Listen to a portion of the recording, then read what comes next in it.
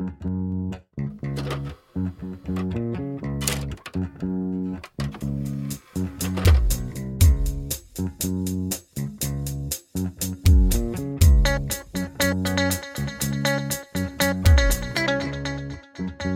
you gonna call? Your local priest. Hi. Hello. Hello, everybody, and welcome. Welcome to another episode of the Last Ones In podcast. I am Dry Archuleta, joined today by E. Hello. And Robbie. Hey. And the rare Dion. Yay, hello. He's here. I'm here. A rare Dion sighting. So yeah, of course, another double feature, still Halloween. We're still doing those for this. The entire month of Halloween. Yeah, the entire month of Halloween. Mhm. It's a month long. I'm going to be honest with everybody. I got real bored with slashers. Already, we watched 3.5. Like, if we could marathon one of the series, that would be great. It would be super boring for the people listening. And me, probably, And too. you, probably. But, like, watching the first of all these slasher genres, or slasher series, turns out I didn't like that even. Yeah. It turns out that a lot of the original slasher movies weren't really all that interesting. Yeah. Like what most pop culture is of those movies is what happens afterwards. Yeah, it turns out the series later on for all of those are the parts that are actually fun. Yeah. So, my bad. Anyway, so we're not doing slashers today. We're going to be doing The Exorcist and The Exorcism of Emily Rose, which, since it's a double feature, we already watched those, and we all already have opinions brewing in our brains about it. Not me. No opinions. Apparently, Okay, you can three of leave. us have You're opinions. off the show, then. But before we really start talking about that, I'm going to start over here with Robbie. Hey. How's life been going? What's new? I was actually really tired this week. Throughout most of working. Ended up waking up, or I guess not waking up, because I was awake, but like tired at work. I think the most interesting that happened, like, they moved me from place to place. One day they had me just like sanding nails, and I was switching out the belt sander, and I got myself quite the paper cut on the belt sander. Oh, good. Yeah, which is where I got. Oh, good. I just, with Yeah. my eyes, I'm seeing that. You should. Yeah, you could see it from 4 feet away. You guys should be happy In you can't studio see live. It. Kind of I looks mean, gross. to be fair, it's definitely not nearly as bad as a time that like I was washing dishes and one of your cups bit me. Yeah, that was my bad. I kind of knew that cup was broken, and I just never said anything. Yeah. So that's I found out the hard way. I feel like you should have noticed there was just broken glass in the sink at that point, but you know. So it here's was also weird because I was like, "Hey, Robbie, hold this broken glass." I'm like, okay, I guess I'll wash it. Should have known you had a sentient cup, is really what happened. No, it just had a chip, and Robbie was washing the dishes, and it broke. Had Yeah, a chip it- on its shoulder. Yeah. For revenge. Well, you're not dead. You didn't lose a that's finger. also fair. Yeah, I didn't lose a finger. Good. Other than that, I think the only thing is had a barbecue at work on Thursday because like every now and then they try to glutton us up to keep us there. They give you a reason to stay. Yeah, pretty much. The most notable thing about that barbecue was like we had hamburgers, hot dogs, and bratwursts. And I don't know where the hell our supervisor got those bratwursts, but like compared to the bun-length hot dogs that they had there, it was like you versus the guy she tells you not to worry about kind of comparison between them. They were the largest bratwurst I've ever seen in my entire life. Huh. Pretty good though. Well, good. Okay. E, Hello. what's new with you? What's been going on? So on one of my days off, I had no internet the whole damn day. Oh, what? Your internet went out too Yay. again? So did Sam's. Cool. Lovely. Ours didn't.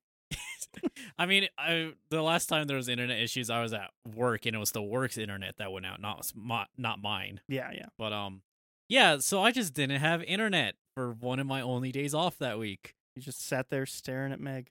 No, I was really mad because I really wanted to work on my game, but I kind of can't if I can't look up if I'm having issues. I need Right. to look stuff up. Yeah. So I just played my DS basically all of that day. Good. Sounds like a good day to me. It was. I mean, I played pretty great games. Well, a pretty great game and a And a pretty bunch of mediocre game. Yeah. Okay. And then immediately the next day at work, there just was an issue, and we just had to close the store for a while. And everyone but me and a manager got to go home. Oh. I had to stay. Yay. Like, everybody leave. Wait, E, where are you going?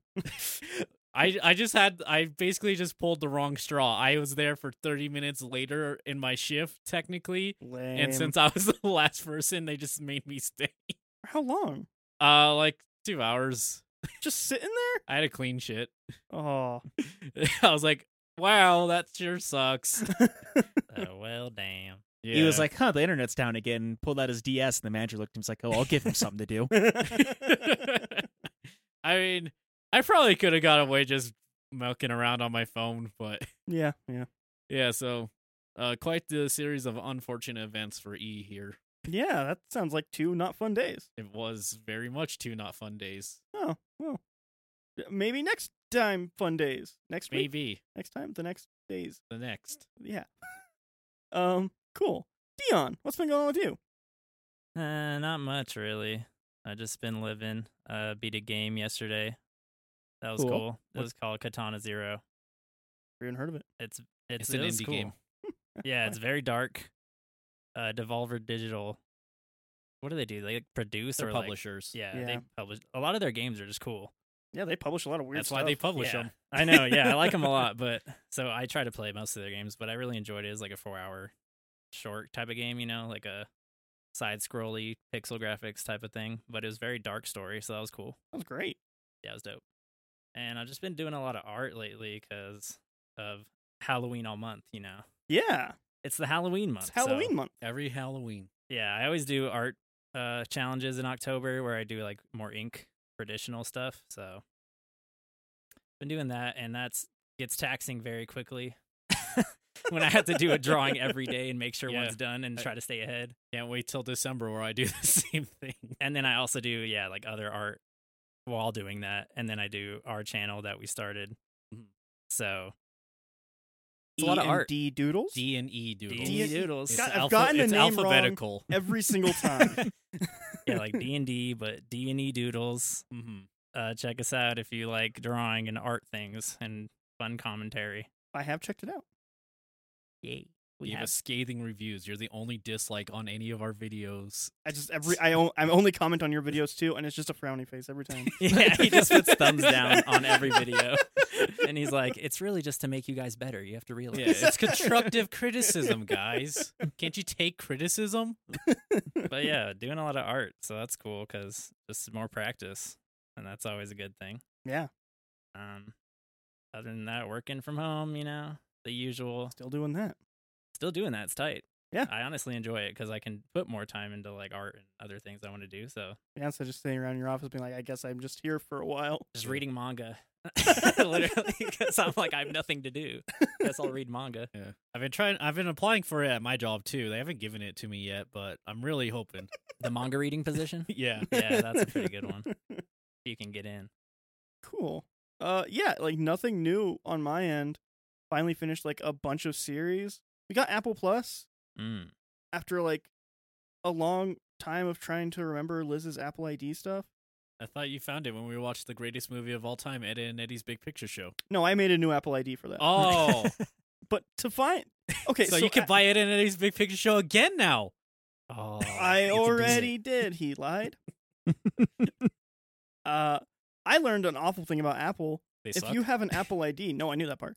If you have an Apple ID and you don't have an Apple device anymore, it's kind of a bitch to like get your password back. Yeah, I had to do it for Liz, literally, on my phone. They like have an app for it, and you have to go through a whole process just to reset your password.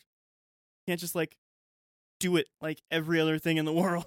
No. Because That's it's why you can Apple. never leave. You need to do it on their products. You want to make sure So- that everything in your house is an Apple product. Jiraiya, why don't you just set up a virtual machine on your computer, pay for a new version of Mac OS onto the virtual machine, and do it from there? You're right. I should have thought about that. It was Yeah. foolish of me. Would have saved you time. It cost you only like $300. Yeah, at that's- best. Easy. Yeah, all it Easy cost peasy. was a waste of my time. Yeah, so that was dumb. Apple Plus kind of sucks too. Yeah, what's there's no even on movies on there. I don't even know why we got it. Like Ted Lasso's on there and Jon Stewart. Oh, yeah. And I watched a show that I'll be talking about on live that I thought was actually kind of bad, Mm. but I watched all of it. You keep doing that. Yeah, I did that with 2 series this week, actually. Oh, good. Yeah, I'll talk about both of those. It's See, what the secret is I need to present it to you. Then you'll never want to watch it. Harakiri? Just stuff he Wait. talked about in general, I think. Yeah, is- 'cause, I like- can't remember the name of the movie that everybody knows the name of, and I'm considered like an outcast for not liking it. Black and white. the samurai Rashomon? one. Rashomon, that's the one. Uh, Yeah. People don't like me when I tell them I don't like that movie. I mean, it's a cultural pivot stone. We basically watched Rashomon again tonight. It's fine. What? Did we? Kinda. What? I have a reference. I was actually going to talk about that too. That's funny. We Yeah. will, I guess. we will. I'm The- what? I actually kind of agree with him on that. Like, there, it was a pivotal turning point in horror for The Exorcist. Sure. But yeah, enough of that stuff. Let's get on to the movies. Yeah. Think- all Hooray. 2 of them. All 2 movies, Yay. which I'll say Exorcist by a show of voices starting from my left. Who's seen it? Me. Me. No. No. No. The Exorcism of Emily Rose, I think, is a more complicated question because. Oh, by the way, I've seen Exorcist. Exorcism of Emily Rose. I had seen it in a less than legal fashion when it first came out way back in the day, and so I didn't remember a whole lot about it actually. So I had technically seen it, but really, this is my first time seeing it. Dion? I'm kind of on the same thing because I watched it definitely, but I remembered hardly anything Yeah. from it. I had seen it whenever it first came out, but I think we had rented it because rental stores were still a thing when this movie came out. I had watched it around that time, and I will say, like, whenever I saw we were going to be watching it today, I told Liz, "Is like, oh, we get to watch one good Exorcism movie and one bad Exorcism movie," which is probably a bad thing to say about that, but we'll get into that. Robbie, spoilers! Robbie spoiling. You didn't know which one. I didn't say which one's which. E, Hello. you hadn't seen it? Nah. Yeah. I watched a lawyer talk about how realistic the court battle was. What? Yeah. Like on the internet? It was. Wait, like while we were watching this? Yeah. Because it was. That's it what's was going so on your phone boring. this entire time? But no, I didn't actually watch the movie, and I only remember that after we finished. I was like, oh yeah, I watched something about that. It is. yeah, How we'll say. how realistic was it? How would It's it actually fairly realistic. cool. I have a couple fun facts about it. I don't have much about Exorcism Emily Rose because It wasn't your first choice. neither of these were my first choice actually today. It was a mess. Dion knows. It was Yeah. it was a catastrophe We're for a gonna few watch hours. Lucy, as I called it. Yeah. What are you watching, Lucy? Yeah. We were gonna watch Carrie, and then I realized like I don't like Carrie at all, and so like why am I gonna force people to watch something I don't even enjoy? So we can all roast it together. But yeah, so we're going to start off with The Exorcist. The oldest movie in mankind. No? No, but a lot of like horror people would make you think it is. Honestly, How people talk about this? I thought this was gonna be like made in 1927. be great. So the version that we watched was the 2000 cut of it, which is the extended director's cut. It was The made unrated cut. No, this one is Ooh. rated actually. Director's cut, which, speaking of rating, is rated R for strong language and disturbing images. Which there is a lot of strong language. And And a disturbing image. disturbing images depends on what you find disturbing, I guess, or Needles. if you're afraid of JPEGs. Or, yeah, those are kind of scary. Yeah, JPEGs can. There's Ooh. so many artifacts on them. Ugh. So much low res. Oh my god. P&Gs So- are superior. Get a bitmap instead. Which is a bit longer. It has a couple of extra scenes in there. They're Yeah. kind of small scenes, but they're there. I was curious because, again, I haven't seen the original Exorcist, Mm-hmm. and I sure didn't know what was supposed to not be there, I guess. Sometimes I Yeah. could guess with a movie what was the cut stuff, but I, for the most part, couldn't here. Yeah, because it was all intended to be in the movie, but most of the stuff that was cut out was stuff that was cut for practical reasons of like, if this is in the movie, it's going to look fake as fuck, so Nice. take that out. And then with it being a new restoration that came out in 2000, this cut of it anyway, they were able to like digitally remove wires and stuff, so you can have a couple shots in there. That ended up being shots that people found very disturbing when they saw it Mm-hmm. years later. which is kind of cool, but kind of also weird. A weird zeitgeist thing. But the movie is 132 minutes long, which is 2 hours and 12 minutes. I already watched it, and I'm still gonna... Came out in 1973. The places you can watch it with a... just the year. Ugh. That's the worst year. That was a terrible year. You can watch it with premium subscriptions on YouTube TV, Sling TV, Fubo TV, and Philo. I don't know how you say that. All still. the two syllables. Yeah. And then you can rent it from YouTube for $2.99, Google Play, and TV for $2.99. And TV? I don't know. That's how I wrote it down. I don't know why. And if you have cable TV, it's on AMC all the time. That's what the internet said. Yeah. So, That's probably especially true. during this time, like whenever AMC does all their Halloween movie marathons, it actually shows up quite a bit. They actually just showed this one for 3 days straight. actually, I think there is like a channel that shows like this for like 48 hours straight, kind of like how they do for Christmas Story at Christmas. That's fair. But that's a 24-hour marathon The now, funny which is parts ridiculous. about those is when I was younger, I would sometimes like check those channels, but I would start in like a random position and just watch until I reached that position again, basically. Huh. I mean, it works. That's what they want you to do. I mean, yeah, but I just like thought about that when I got older. I was like, why did I do that? You could just keep rewatching your favorite parts over and over. That's true. Mm. It's like, ooh, is this the part where they eat a pizza? Nice. And then I switch off. It's scene selection before there were scene selection. Before we start going on, let's read the back of the box real quick and then get on with it. All right.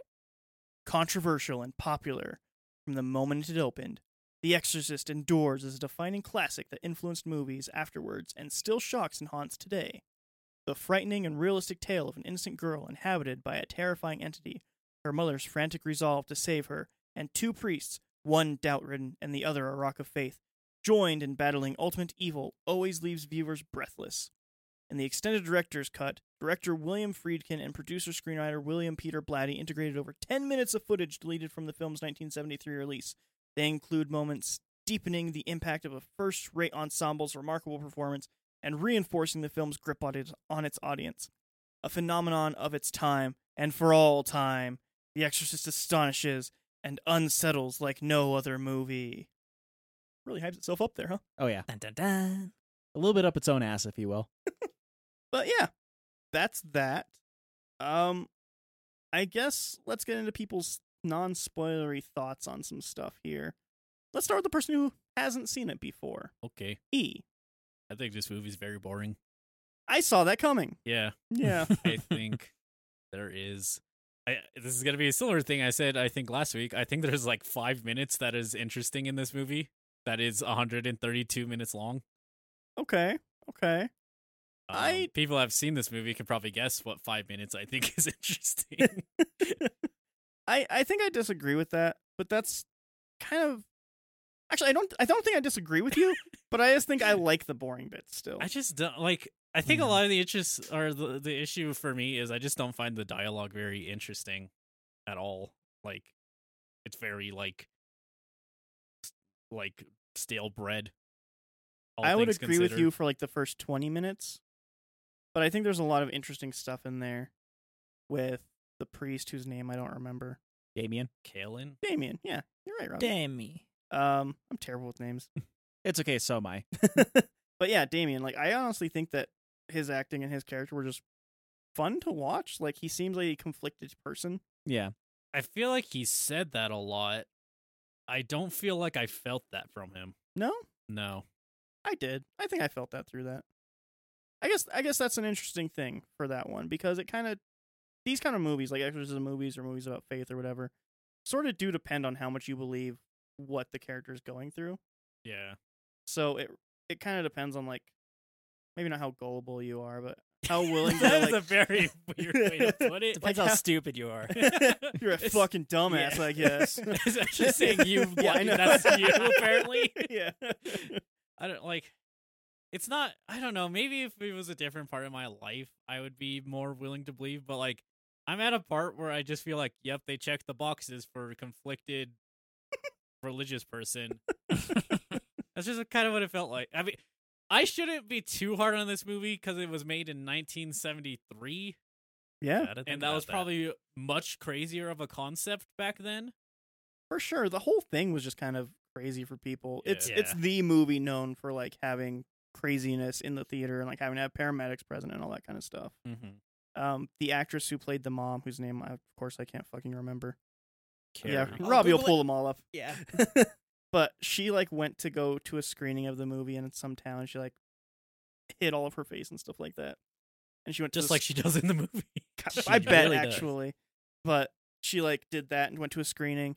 And there's like a part when everybody in the theater kind of freaks out and starts fainting and like going into episodes. Or at the time, that's what's happening. And one of the people did that, and she like helped them out. And she's like, if I stick around and like if I'm here when this person wakes up, they're going to freak out more because they're not going to know what's happening because they just saw me on screen and now I'm here. So I should leave and get somebody else to help. And so she did. Nice. But God, yeah, imagine how much that would fuck you up if like you got so terrified from a movie right? and the first thing you see when you wake up is the thing that was there when you were terrified. Is Linda Blair in full makeup? Yeah. Oh man. But yeah, like I think that's one of the craziest things for me is how crazy this movie was for its time. Yeah. Mhm. Yeah. Because I actually honestly do think that for all the movies that we've been watching, like all the special effects and stuff like that, when their special effect has been happening in like say Friday the 13th or Nightmare on Elm Street. Ow. I just dropped the case on my dick.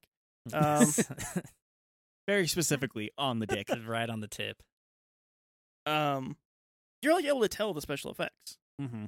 But I think with this one, for the most part, like they're fairly seamless, I would say. I think this one holds up. Yeah. One of the best, if not the best so far of what we've watched. Yeah, I think there's a couple Discounting the one that came out in...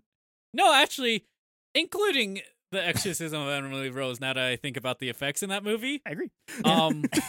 Like, the only thing is, like, I poke fun at some of the wires and stuff, but really, they didn't have much option. Yeah, that was What kind are of... they going to do? Get someone to actually float her? And you knew there was wires, so you were looking for it probably. Yeah, I mean, I don't know. I think I would just notice the wire shadows. Because we were talking about that before, though, so I, I feel mean, like yeah. it was in the forefront of your brain when Probably. you watched that. So you were like, "Where's the wires?" And Yeah. Yeah. Maybe. Because we did say that there was like some stories behind some of the wires and Yeah, stuff yeah. in this movie. Yeah, which we talked about on a live show, but we'll bring it up again here because I think since this is the place for people going to The Exorcist, they would probably be mad if we didn't mention the things that everybody mentions about The Exorcist. Mm-hmm.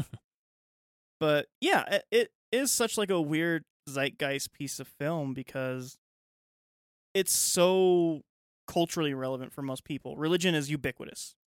Most Yeah. people are religious. So the fact that there's this movie that comes out and is like, we're going to do that thing that everyone has rumors about in the church, and we're going to show you graphically everything, we're going to perform it graphically, and you're going to face head on with everything that's happening here. And there really wasn't anything that was that intense at that point. Like, Yeah. I would say, without knowing for a fact and just pulling this out of my ass, Psycho was probably the last thing that like really shocked people and like pushed a bunch of boundaries. Like, in this way, perhaps. Yeah. I mean, also look at some of the movies you watched the past couple of weeks too, like, you know, Halloween and Friday the 13th and Nightmare on Elm Street, and realize like those movies were considered to be like very graphic and very shocking even for their Right. time, and they came out after this movie. Yeah. Yeah. So I think that that's kind of the thing that's interesting, and like just the fact that I don't know how much this holds up now, but it's I think one of the highest, if not the highest, R-rated horror movies for the box office. Like it's made the most. I didn't go through and check like current listings and for inflation and stuff like that, but it had the record for a very long time. I'm not sure if it held up past when it came out because it was It. a huge success. It was it. It was the fucking thing. Yeah. But okay, so boring. Boring. Okay. I wouldn't say like visually or anything it aged, but I think story wise it aged not great. But that's just because when things are such milestones, a lot of things will take from them. Yeah. Okay. Dion, Mm-hmm. what are your non-spoiler thoughts on The Exorcist? I still like it a lot. I think it's a timeless piece of work and very pivotal in the horror genre.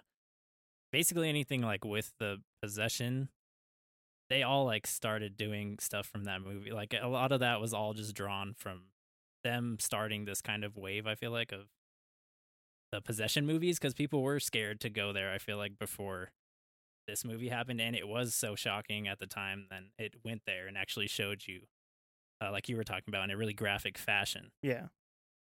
So I think just because of that, I can understand what he's saying about watching it now and it just kind of being stale a little bit, especially in the beginning. For sure. I agree with that. Because 100%, it definitely picks up at a point Yeah. and gets very like much more exciting and engaging. But definitely like the first 20 minutes for sure is kind of a lull. But even like this, the dialogue is like, man, these are the most yeah, fucking milk toast motherfuckers. I did want to ask, what did you think about like the detective character? Because I actually like that guy. I love the detective. Yeah. Yes, thank you. I don't. So you're soulless. Is what you're telling me. You're Yeah. soulless. I don't like what character really is he though? Like he's just a detective. He's the cool detective character. He's a cool detective guy that like invites everybody to go watch films with him. Whatever he can say, like I already saw the I movie. thought that was just him being like, oh, I'm gonna fucking squeeze some info out of them. Haha. Yeah, I just liked how he acted it though. Yeah. I don't like that. He was that character like very well. I feel like just he portrayed him well. I don't Yeah. like again. I think this is just a thing. I'm coming in like almost 50 years after a fact. Yeah, it's almost Yeah. 50 years after the movie. came Maybe out. because you've Like I've seen yeah. I've seen detectives like this, and I think I've seen stuff that does it better. Again, almost 50 years after the fact, so I'd be very disappointed if I hadn't. Yeah. He doesn't like he's there. Yeah. I don't even know if I think the movie needs him. Honestly, Yeah, he's a fun character, I think. I just think like I watch these types of movies with the going into it with the mindset that it is older, and I watch it like for what time it was in, not for like now standards, basically. And it still holds up as like a good movie in my opinion now as well. Just besides the fact of, you know, how iconic it was at the time, I think it still holds a lot of relevance in the like horror community. yeah. And it'll always be like talked about as one of the best for an era for sure of, you know, horror. Absolutely. I would say that as Exorcist movies go or Exorcism movies go, despite what the back of the box on the Exorcism of Emily Rose states, at the very top of it, this has a quote, which I'll say when we get to that. But I don't think that an Exorcism movie hit quite the heights as The Exorcist until, I'm going to say, The Conjuring, honestly. Yeah, I was just about to say, besides The Conjuring, I can't think of a possession movie really that they're all always like subpar Yeah. Yeah. when trying to attempt something as good as what The Exorcist did. Yeah. And I think you can see like direct knockoff shots almost Mm-hmm. in The Conjuring, referencing Yeah. back to The Exorcist, just of like, he knows where he was inspired from, and he's going to let you know that this is where he was inspired from. Yeah. Yeah, just to sum it up, I just think it's you know, without talking, because, you know, we'll get into the plot and stuff. It's just a good piece of film, in my opinion, and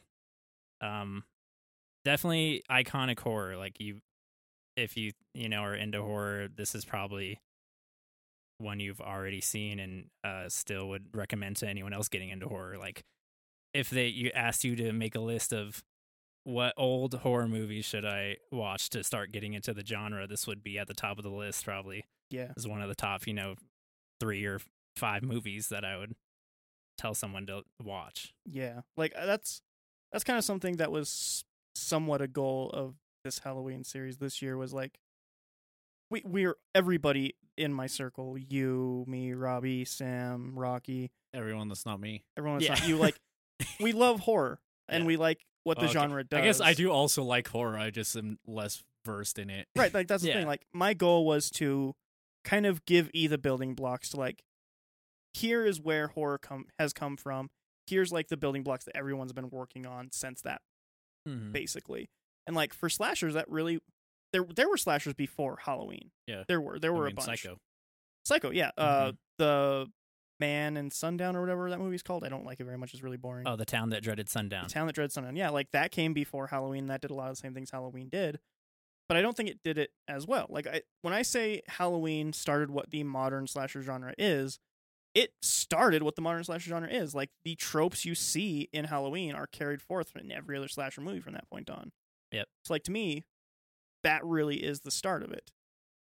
And for me, Exorcist is the start of the supernatural genre, really. Like, Yeah. this is where people started being like, okay, we can tell ghost stories, we can tell stories about demons, we can go into this territory and say, this is what this is, instead of, ooh, it's a ghost. Yeah, stories about hauntings. Like, we Yeah. can start. When Yeah. did Amityville come out? 1979, I believe. I think it was later 70s. Okay. Yeah. So yeah, I think this was like the first, supernatural, like, haunting, real scary movie that came out. Like, they probably, had some before, like, but they were the cheesy, like, 50s, just, what's the one, Black Sabbath or something? It's like a That's a band. 1960s film, but she's just like a white ghost in makeup. you Oh, know? yeah. Like, there's nothing scary about anything supernatural up till this point, really, I feel like, Yeah. where it really shocked audiences. Yeah.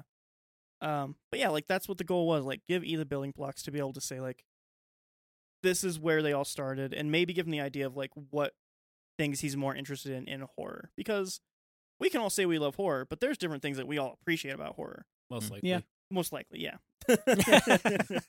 But yeah, before I go off on another rant, Robbie, Yeah? your thoughts on The Exorcist, non-spoilery? So, non-spoilery, I do still like this movie. I've seen it a lot because this is, I think the very first time I saw this movie, I was like 10 years old, and they put me in a dark room and had me watch it. Not good. Yeah. Scared. And you tried to do the same to me. Yeah. I mean, to be fair, it was daylight when I showed it to you, but Mhm. Yeah, it was. And Dry was like, why are you boarding up all the windows? Why'd you get a crucifix out? but like I think it was probably the first movie that I personally saw that like really got me into horror. Like that made me think of like what more is there horror wise? Like what else can I watch? It's like this. I want this level of horror more often. Yeah. And so I do have like, a bit of that nostalgia. I know E finds a lot of the stuff that happens before boring in the movie, but I think it creates a lot of world building for what happens in the movie, and it gives a lot of reason behind everything, and like kind of it's less of just like, oh well, this is obviously a demon possession, we need a priest. It's like, no, like they did all this stuff to exhaust their resources, and like, kind of brought the building blocks and kind of give it a very good foundation on whenever things get exciting in the movie, like why it gets, how it got to that point. Yeah, I agree with you, because I think that's what we've talked about it a lot before, but modern horror movies, and a lot of the times, forget that they have to build the tension before they get to that climax. Exactly. And they just try to have the climax constantly. Yeah, so it is slow at the beginning of the movie, but it is a lot of crucial world building, and I think that all the actors did a great job on this movie too. Like most of them, I won't say all of them, but most of them are very high tier actors who told compelling stories. Like each of them felt like they had their own story to tell in this movie. So yeah, like I don't think it holds the same esteem that it did whenever I was a kid, but I still think it's a good movie. Yeah, I mean, I imagine this would be the scariest fucking shit if you saw it when you were Yeah. less 10. than, when you were not a teenager even yet. oh yeah, it fucked me up when I was a kid when Robbie showed it to me. There's this JPEG of this face that I would say a lot of people have seen, even inadvertently if they didn't know. E, for instance.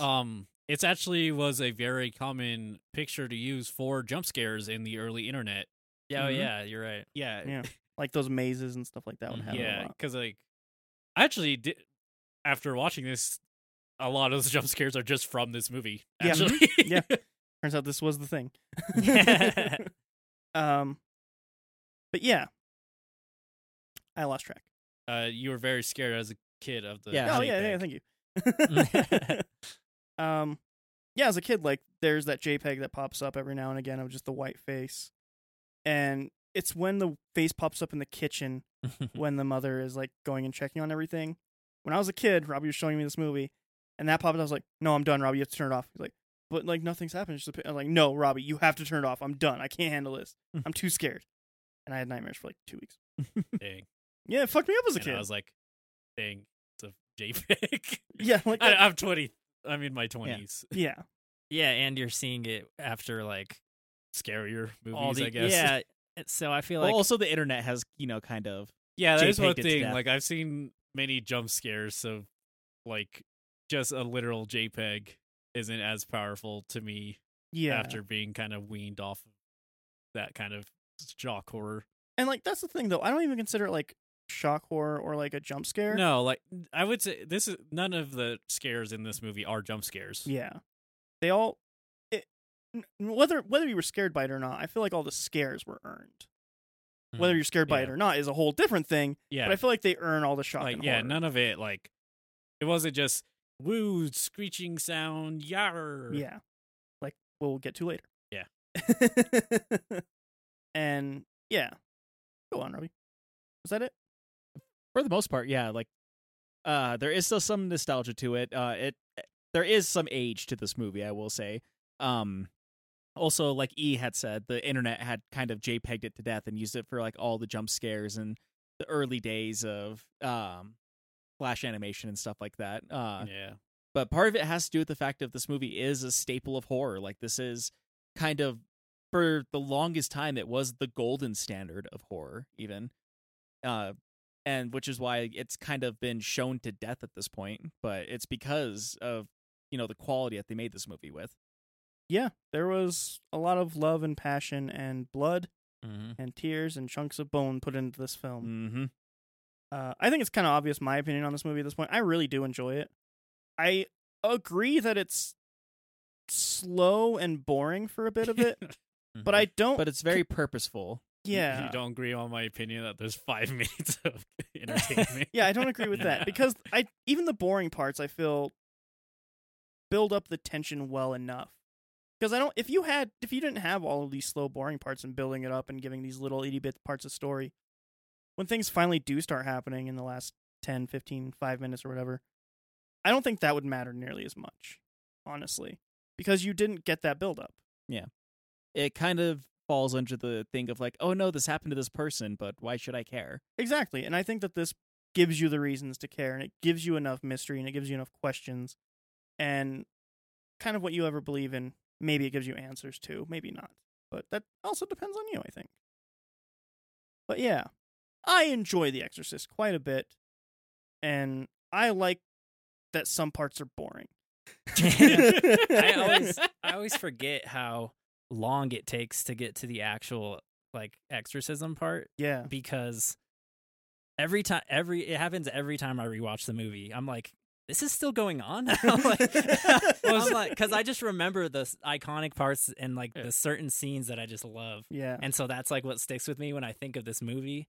But then I like always forget there's like 40 minutes before a lot of the things I like. I mean, it's kind of like Home Alone in that regard, Yeah. where everyone remembers the big parts of Home Alone and not literally the entire movie, basically, Yeah, that led like- you there. Turns out Home Alone is like 90% not Home Alone that you Yeah. remember, which at the very start of this podcast, episode 3 or something, right? Yeah, we got watched that. that. Good Yeah, it was- reminder. well, I mean, I just learned You that. just learned it, yeah. Yeah. But yeah, so E boring, me think good, Dion think good, yeah. Robbie think good. Yeah. Okay, that's a good starting ground to go on with the discussion of the rest of this movie before Yeah. we get to spoilers. The first 20 minutes is nothing. Yeah. Just, hey, look, it's Iraq of Uh, what we think Iraq looked like in the 70s, I guess. No, Oh, is it it's actually? literally Iraq. Okay. Yeah. They got permission to go and film there under some very possibly bad conditions. Yeah. It's The- America, so They were like, imagine. "Hey, we really need to go and film this here. Can we do that?" And they're like, "Yeah, sure. Come on in. You can go to all these holy sites. You can go to these weird like mausoleum places. One thing though, you need to show our filmmakers some high-end filming techniques and how to make fake blood." Hmm. They didn't And they do did that? it. Oh. They showed them Hmm. everything. Everything they asked, they showed them. So, but yeah, everything that's supposed to be in Iraq is, in fact, in Iraq, actually. The main actor did not like that. The old priest man, or the man who had a bunch of makeup to look very old, he was actually only 44. Mm. Which Yeah, I think but his makeup's actually really good. That's Yeah. really good makeup. But you can't tell, like, especially with, being retouched and remastered, that he is wearing quite a bit of makeup while he's in bright daylight. Yeah, so something I'm afraid of, because I am a putz, so I'll know I will do this.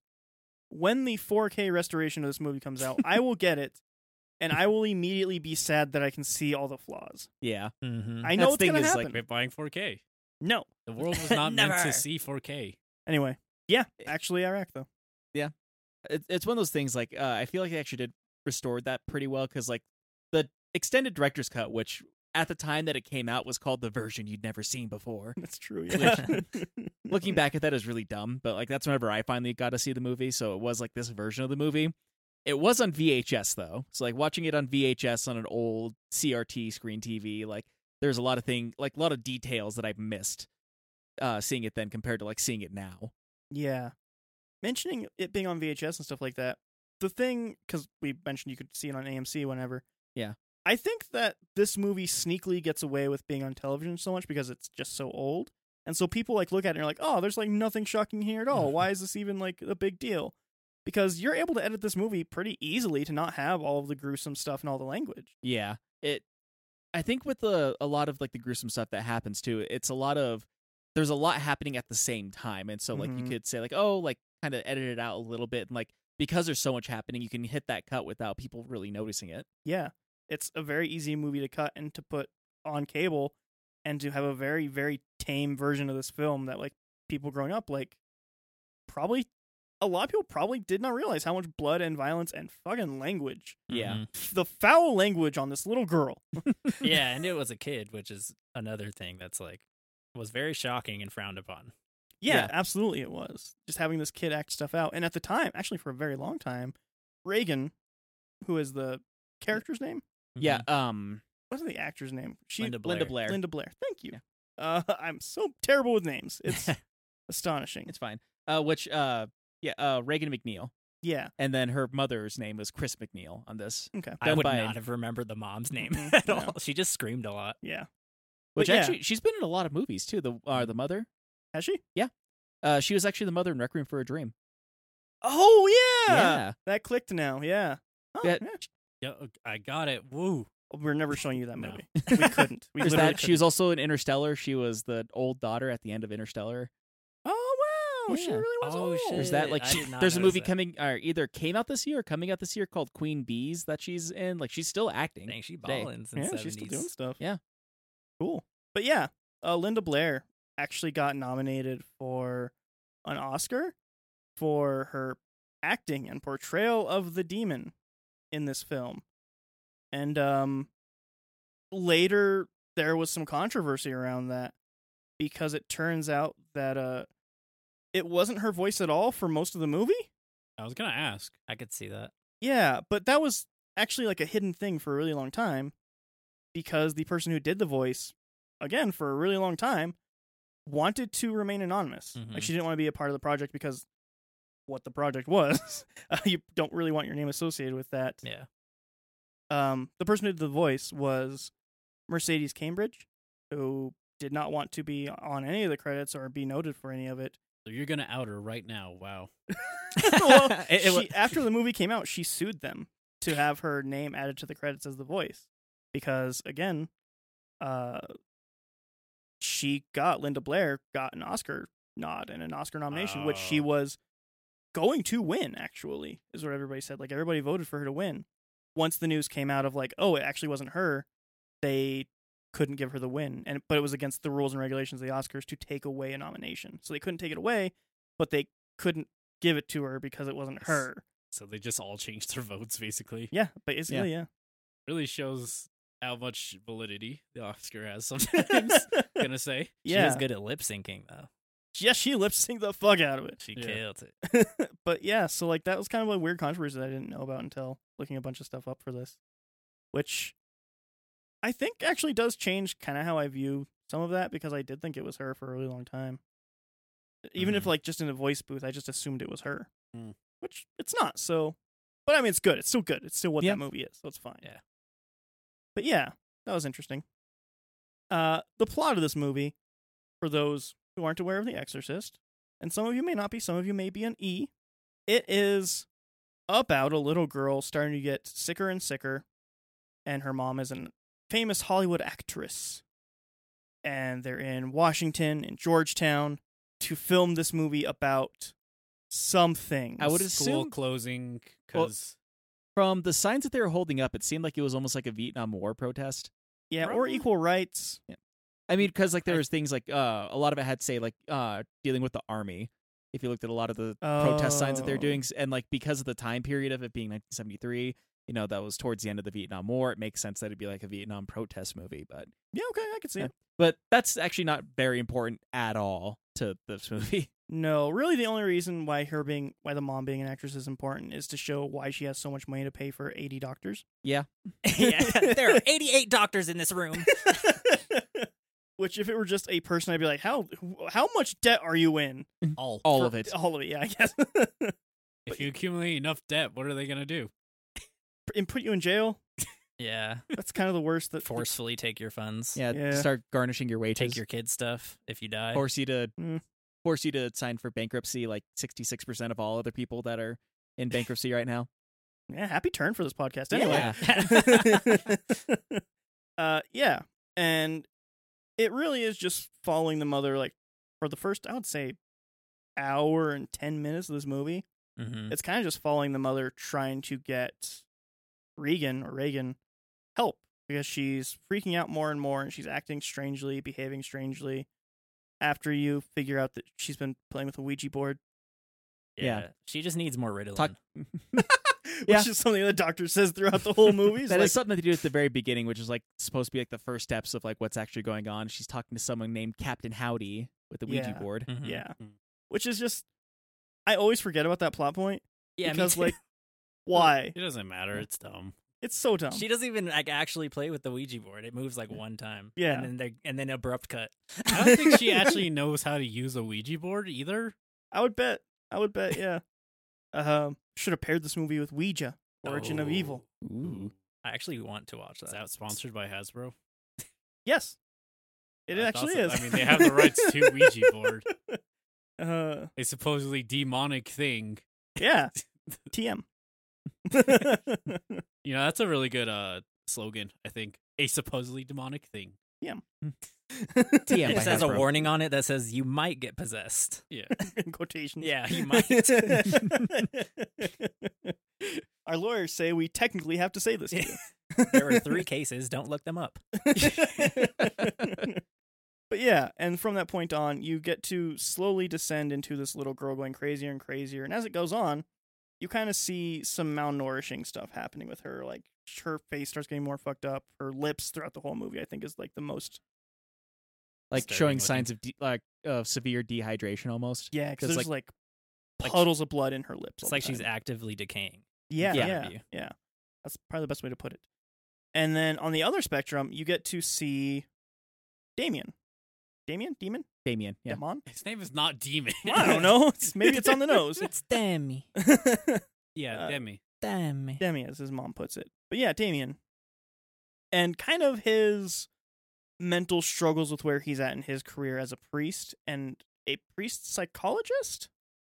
Yeah, basically like a psychologist that works for the church, so that way, like, you know, they have a priest that they can talk to and like talk about their problems, whether it's spiritual or like, you know, Literal. psychological. Things like Yeah. that. Someone who can understand the psychology behind it. Like, I'm pretty sure there are psychologists who actually do work for churches. I mean, Mhm. yeah. There kind of has to be, right? And he's an amateur boxer. Was an amateur Was boxer. an amateur boxer. And And- a bad runner. A, Terrible runner. a pre-amateur runner. Yeah. Do you think Georgetown did not like being in this movie when it came out? I wonder, actually. I bet, because like, 'Cause would you it want was- your town being associated Well, it was- with demon And possessions? specifically the college there. Right. So yeah. they're probably trying to bring in students, and I bet some religious students that watched that didn't go there because of that. Yeah, this movie was protested like crazy, which is something else that we didn't talk about. There may have been literal lines going around cinemas everywhere waiting all day. Literally, people would wait all day to see The Exorcist, which is crazy. You couldn't That's imagine that happening with a horror movie now. But people were doing it. And so while that was going on, people waiting in line, there were also protesters, like just moms everywhere, like being like, this is the devil's work. Mm-hmm. Moms against fun. Math. But yeah, I like the priest story with Damien. I Mhm. think his kind of, you get to see his doubt, and the more and more you see him through the movie, he starts smoking more, starts drinking more, and he starts just kind of being more of a wreck, not knowing where Yeah. he belongs in the church anymore. Well, I think that's part of his character arc too. Is like, you know, he's it kind of hints at the reason why he's even in that town is to help take care of his mom, Yes. because he does talk to another priest about possibly going to like a different, like going to New York to be a priest up there, be a psychologist up there, so he doesn't have to be a priest in Georgetown, but he doesn't want to leave his mother all alone. Yeah. Which And then is eventually used against him. yeah, Because he does talk about how he feels like he's losing his faith, so he may not stay with the church any longer. He may just go be a medical professional. Yeah. Which, like I said, I really like his slow build-up, and I think that his story ultimately has a really gratifying conclusion for what it is. Yeah. Not a happy one, but a satisfying one. Satisfying, yeah. It's very satisfactory, I think. But you get to see like a bunch of tests being done on Reagan during the priest trying to discover himself. And those are interesting somewhat, but like it's almost B-roll. It's almost B-roll, yeah. You're kind of right. Because like it's setting up the fact that there's something wrong and the doctors can't figure it out so it can justify later on why there's priests involved and the church gets involved. What I think is actually funny is that some stuff from the other movie that we watched today, The Exorcism of Emily Rose, almost uses some of the same like plot convenience stuff from this. Yeah. Which just shows like how much it kind of is that genre, I guess. Yeah. I was looking up a little bit on the phone, like while we were watching the second movie. They are kind of intertwined a little bit. Yeah. I think we can get into spoilers for The Exorcist at this point. Yeah, spoil it. Spoilers from here on out. Yeah. Especially considering that, like, from the spoilers here on out, this is where most people talk about this movie anyways, like, because there are, like, the slow build-ups to everything, but... Yeah.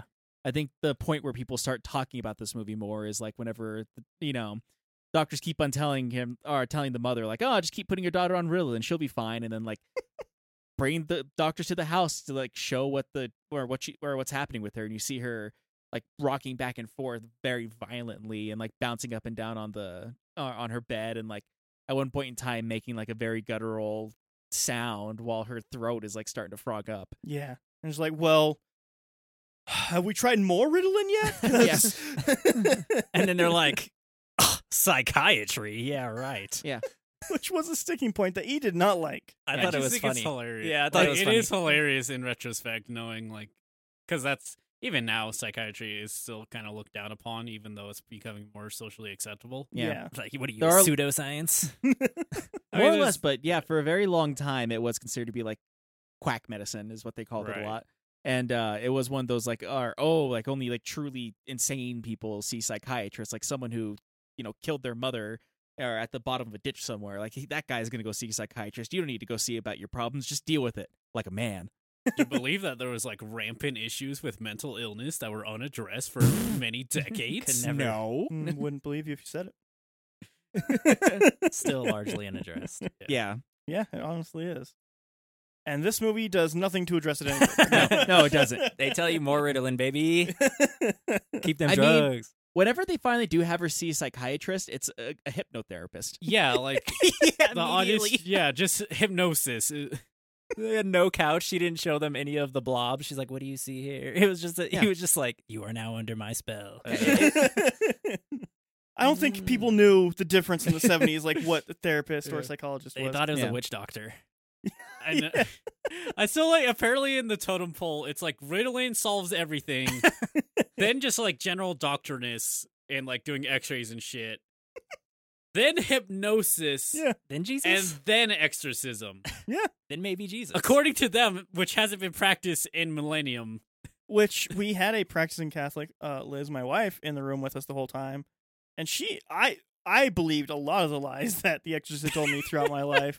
I just did not bother to do any research. And so, like, I was talking about The Exorcist to Liz a long time ago, and she's like, that is not true. Literally, I've talked to many priests who have been there when exorcisms are happening. Yeah. They have a whole unit. It's like a fucking special victims unit for the church. Yeah, they really do. They have like you have to be like getting approval and stuff is real. You have to actually get approval. Can't just of be that like, next all right, time. I'm gonna exorcise this child. Yeah, like, because it is like a very taxing thing when you do an exorcism, from what I understand. Like, because a lot of the times when people are quote unquote possessed, there's like a lot of like them not eating and a lot of that kind of stuff. And so like it becomes this much bigger thing once you're like, okay, they are possessed. Let's Bible at this person until demon go away. Until demon bye. And there are actually a lot of cases of people like dying from that kind of stuff. It's been a while since I've actually done research about it. I think it was the last time like I brought this movie up to people was exorcisms and its practice throughout history and stuff like that, and how there's a very high mortality rate if you're being exorcised. Yeah. Usually due to like malnutrition or starvation, or sometimes they're actually cases of like actual abuse of like someone getting beat up while they're being are having the demons exorcised from them, like they get slapped around and hit and all this other stuff. Which she has killer backhands. Yes. Yeah. She Yeah, be she does. smacking people. But yeah, the thing that everybody knows about The Exorcist is in fact the exorcism itself. Right. Mm-hmm. Because like, you know, all those things of like, oh, like doctors can't help her, psychiatrists can't help her, drugs aren't helping. I need a priest, I need an old one, and I need a young one. Like when people largely talk about this movie, it is, you know, the exorcism scenes and a lot of the scenes. I mean, that's where, what's parodied everywhere too. Oh, yeah. Of course, For and sure. referenced everywhere. Yeah, heavy quotation marks. I don't like your quotations over there. Listen, I'm saying, as I'm getting older, I'm beginning to question what counts as referencing and what is just blatant theft. a lot of references kind of are blatant theft at this point. It's like Yeah. a little theft. I mean, It's an homage. It's kind of the difference of like, yeah, homage. Is it homage or is it theft? Like, Yeah. did the like, person care um, about the material or did they want it for their material? Right. because I'm blanking on the name. The movie you showed us, the anime. Oh, Perfect Blue? Yeah, because I was like watching a lot of discussions with the creator of Perfect Blue Mhm. after like all this stuff came out with the Swan Lake. Black What's Swan. Black Swan? Oh yeah. How that was kind of doing that, and he was like, I was assured that it's an homage, and I'm not sure I agree with that because Yeah. like he was actually very upset by it. Was he really? So it wasn't even because he wasn't even asked. So see, it wasn't that's even bad. that movie. It was actually another movie done by the same Right, yep, director, the one I just mentioned earlier, Requiem for a Dream. right. There's a scene in both movies where there's a woman who just dealt with a very traumatic experience, and she is sitting in a bathtub in the fetal position with her head underwater and starts screaming while her head's underwater. Shot for shot, that is in both Perfect Blue and a movie that came out, I think, what was it, 2 or 3 years later? I think I can't remember I don't exactly. know the when creator Perfect Blue came and out. But yeah, the creator of Perfect Blue said like, oh, like you just kind of stole that scene from my movie, and he's like, no, it was an homage. It was a, honoring you. yeah, it was honoring your film and your film style, and I wanted to like show that in my movie. It's like, cool. There's no references to my movie in your movie. Right, like he wasn't even given a credit for like being the direct inspiration for some of the scenes in the movies no or like anything. special thanks. No, Or... No. nothing. You Only just that- wave your hands and say homage. And Like then it I it know all it's goes something away. like that, which is a long way to say I've seen things that basically rip off Exorcism or Yeah. Exorcist. Yeah. Yeah, Which I think in the horror genre you end up getting that a lot. Honestly. yeah. There are a lot of cliches in horror. Like someone did it really well, and other horror directors went like, yeah, I want that in my movie. Yeah. Yeah. Well, and it's like it's one of the things where you kind of like when you get to like the reflection of the reflection of the reflection, however many steps down you get, like Yeah. you lose the meaning of a lot of it because like Yeah. we're in the spoilers, so like the head turning and stuff, and Mhm. like the projectile vomiting. And this it makes a lot more sense because you got like you were talking about a lot. You get the gradual build up to it, Yeah. and while I don't like that gradual build up, it makes it a lot. It works a lot better in this than in other things I see where that's kind of the start where they're Yeah. already showing her like crawling up the walls with their head spinning and be like And going, sorry, I just ate Taco Bell. It was Del Taco. I think you just wrote Scary Movie 2. Probably. Yeah. I might say that Scary Movie might in fact just be missing a lot of nuances. It's from what I've learned. Yeah. And that's- you showed me Scary Movie 3 and I quite enjoy Scary Movie 3, Mhm. but nuance is not No. there. No. Nuance is not its thing. So The Exorcist. The thing that everybody's been saying, it is remembered for the exorcism parts when the older priest comes in and you have Damien there. And for me, the things that are most interesting are Damien having to face this thing that he wasn't sure was real anymore and being confronted with the fact that it is. And how does he deal with that? While even dealing though with it's a his- negative thing. Yeah, while also dealing with his own personal demons. Yeah. Very forcefully his own personal demons because the demons keep shoving themselves in his face. Mhm. I always like that a lot. Like in that scene where Regan is like speaking to him in his mother's voice. I always thought that was creepy. I just think it's very because in horror movies a lot I feel like what makes horror movies better is I kind of like imagine me if I was in that situation, and that's how I kind of gauge the fear Yeah. level of how actually scary that is. Yeah. So if you just lost your mom and this demon's laying on the bed and it just starts speaking to you like your mom always does, That'd be fucking scary. And well, I think it's about get the fuck out of here. You'd be O'clock. like, sorry, priest. Oh, you're dead already. All right, my bad. One thing that I didn't know until looking a bunch of stuff up today about Damien's first interaction with her, like when the mom goes to pay him, he's like, I don't know, I can like go and talk to her, and then after that we'll see what happens. I can't guarantee anything. But he goes and talks to her, and he's like starts just having a conversation with her and like asks her name, and she's like, blah blah blah blah blah, it doesn't matter. And like it's actual Latin that they speak in that part, and I never knew what it said. I always just assumed it was like, what's your name? And then she said it, and then I was like, okay, that's her name in Latin or whatever. But it's like an actual phrase I learned today. So when he's having that conversation with Reagan, he asks the demon's name in Latin, and the demon responds, Le plume d'amatante, which in Latin literally translates to the pen of my aunt, which is a phrase that a bunch of Latin teachers, I guess, teach people as being a 100% grammatically correct sentence in Latin, but you can never use the sentence. It's like a nothing sentence, because you can't ever practically use that in a sentence. The pen of my aunt. Yeah. Like, it's never going to sound right. Even though it's 100% grammatically correct, it's not a real thing. And so in Latin, and like a lot of pop culture, is that one sentence is used to like metaphorically say like that thing is irrelevant. So like there's actually this layer of like having to go through the Latin language and like what it means in the pop culture to be like, what's your name? My name doesn't fucking matter. I just Which is like cool, the idea actually. of the writer was just taught that phrase, and that was the thing given. Like, this is a phrase that will never be able to use because it doesn't make any sense. And he's like, fuck that in my movie with context that can make it make sense. And the priest says, whose pen is this? And she says, the pen of my aunt. But yeah, I just think that's cool because I never knew that.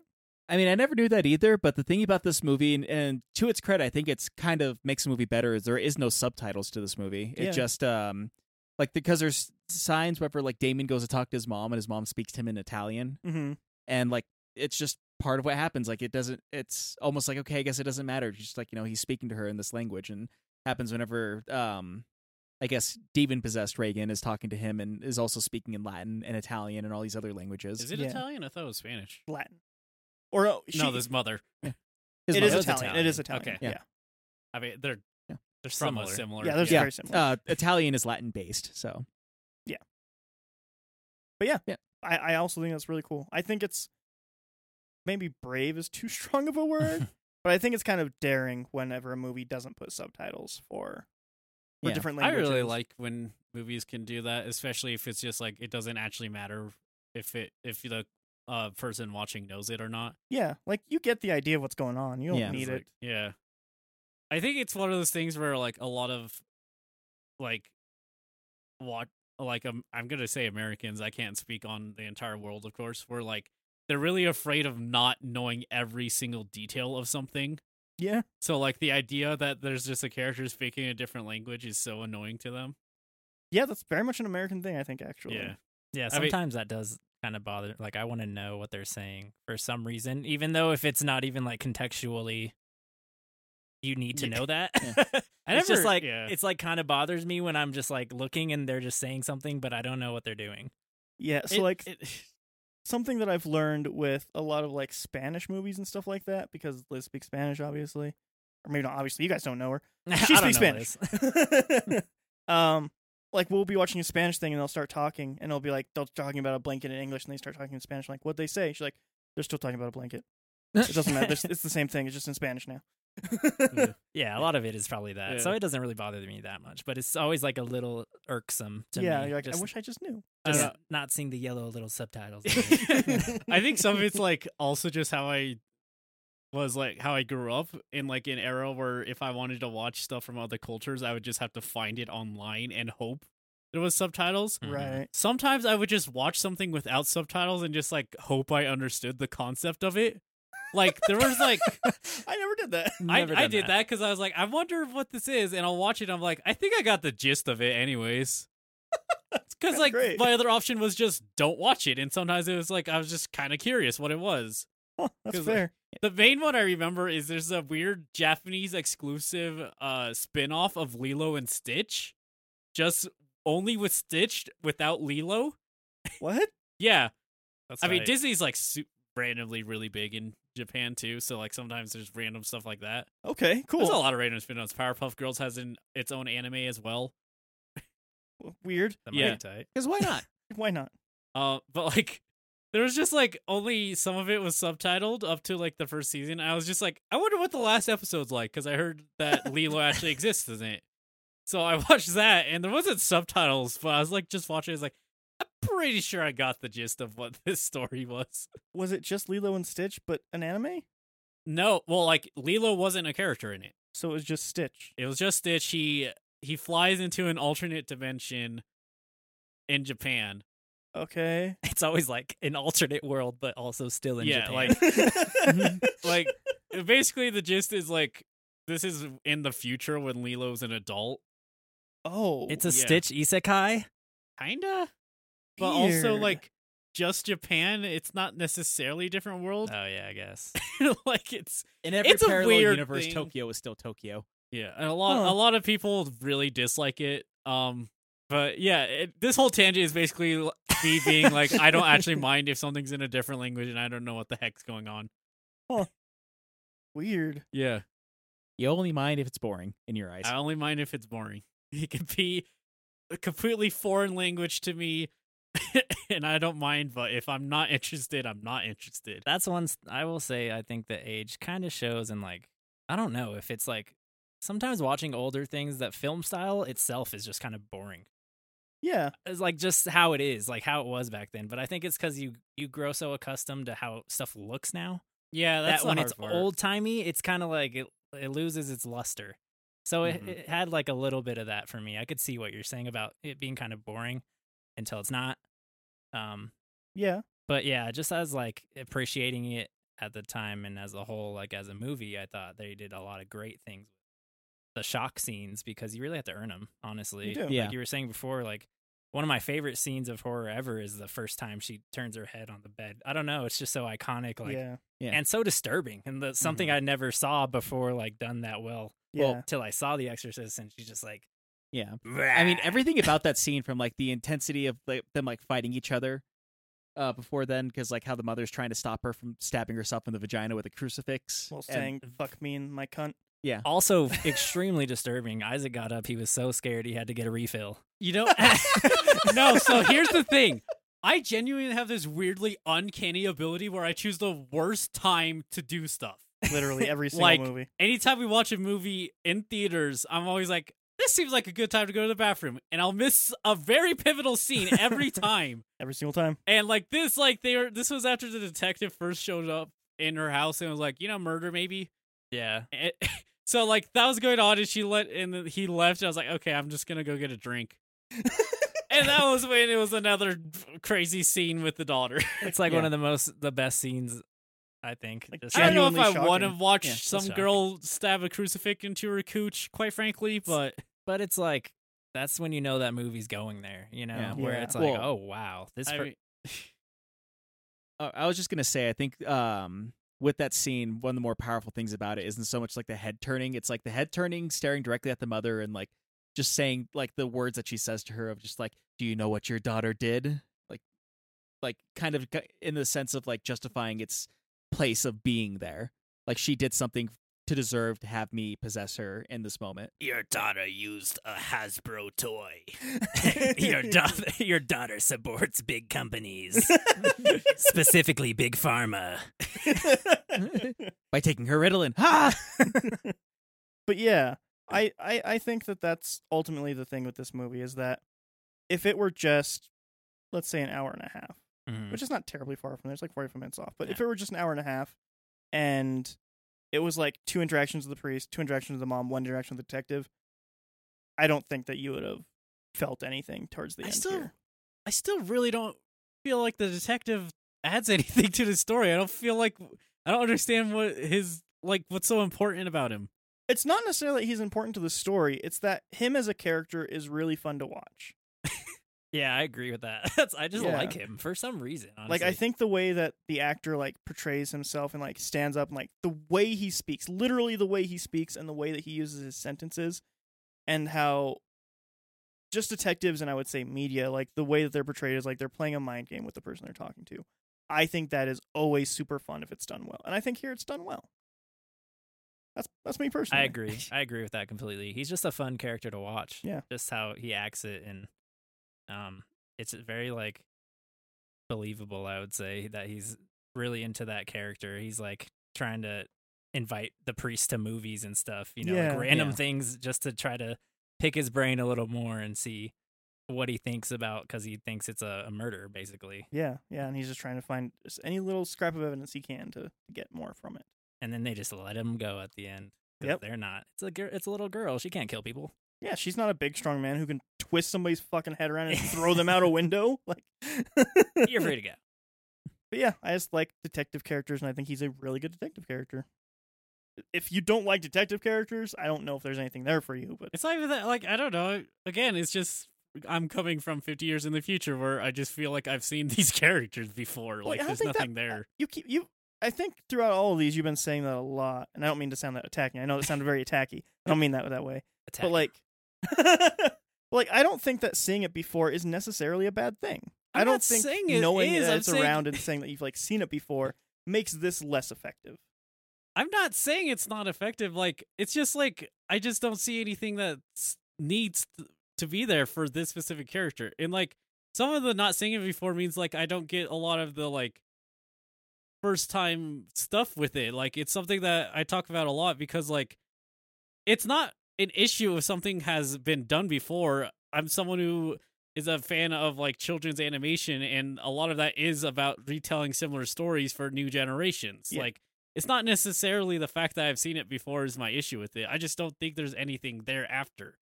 Like, again, I don't think the detective here is needed in the story at all. Like, I don't know what his entire point of it was. Like, I think him being in there adds some importance and some need for speed in the plot, because he comes into the story because there has been a murder and there's a character missing that honestly I don't even remember the fucking character, so I don't really care. it was the the guy who like the one who put the rat mouse traps, traps. right? Yeah, at the beginning, he was one of the.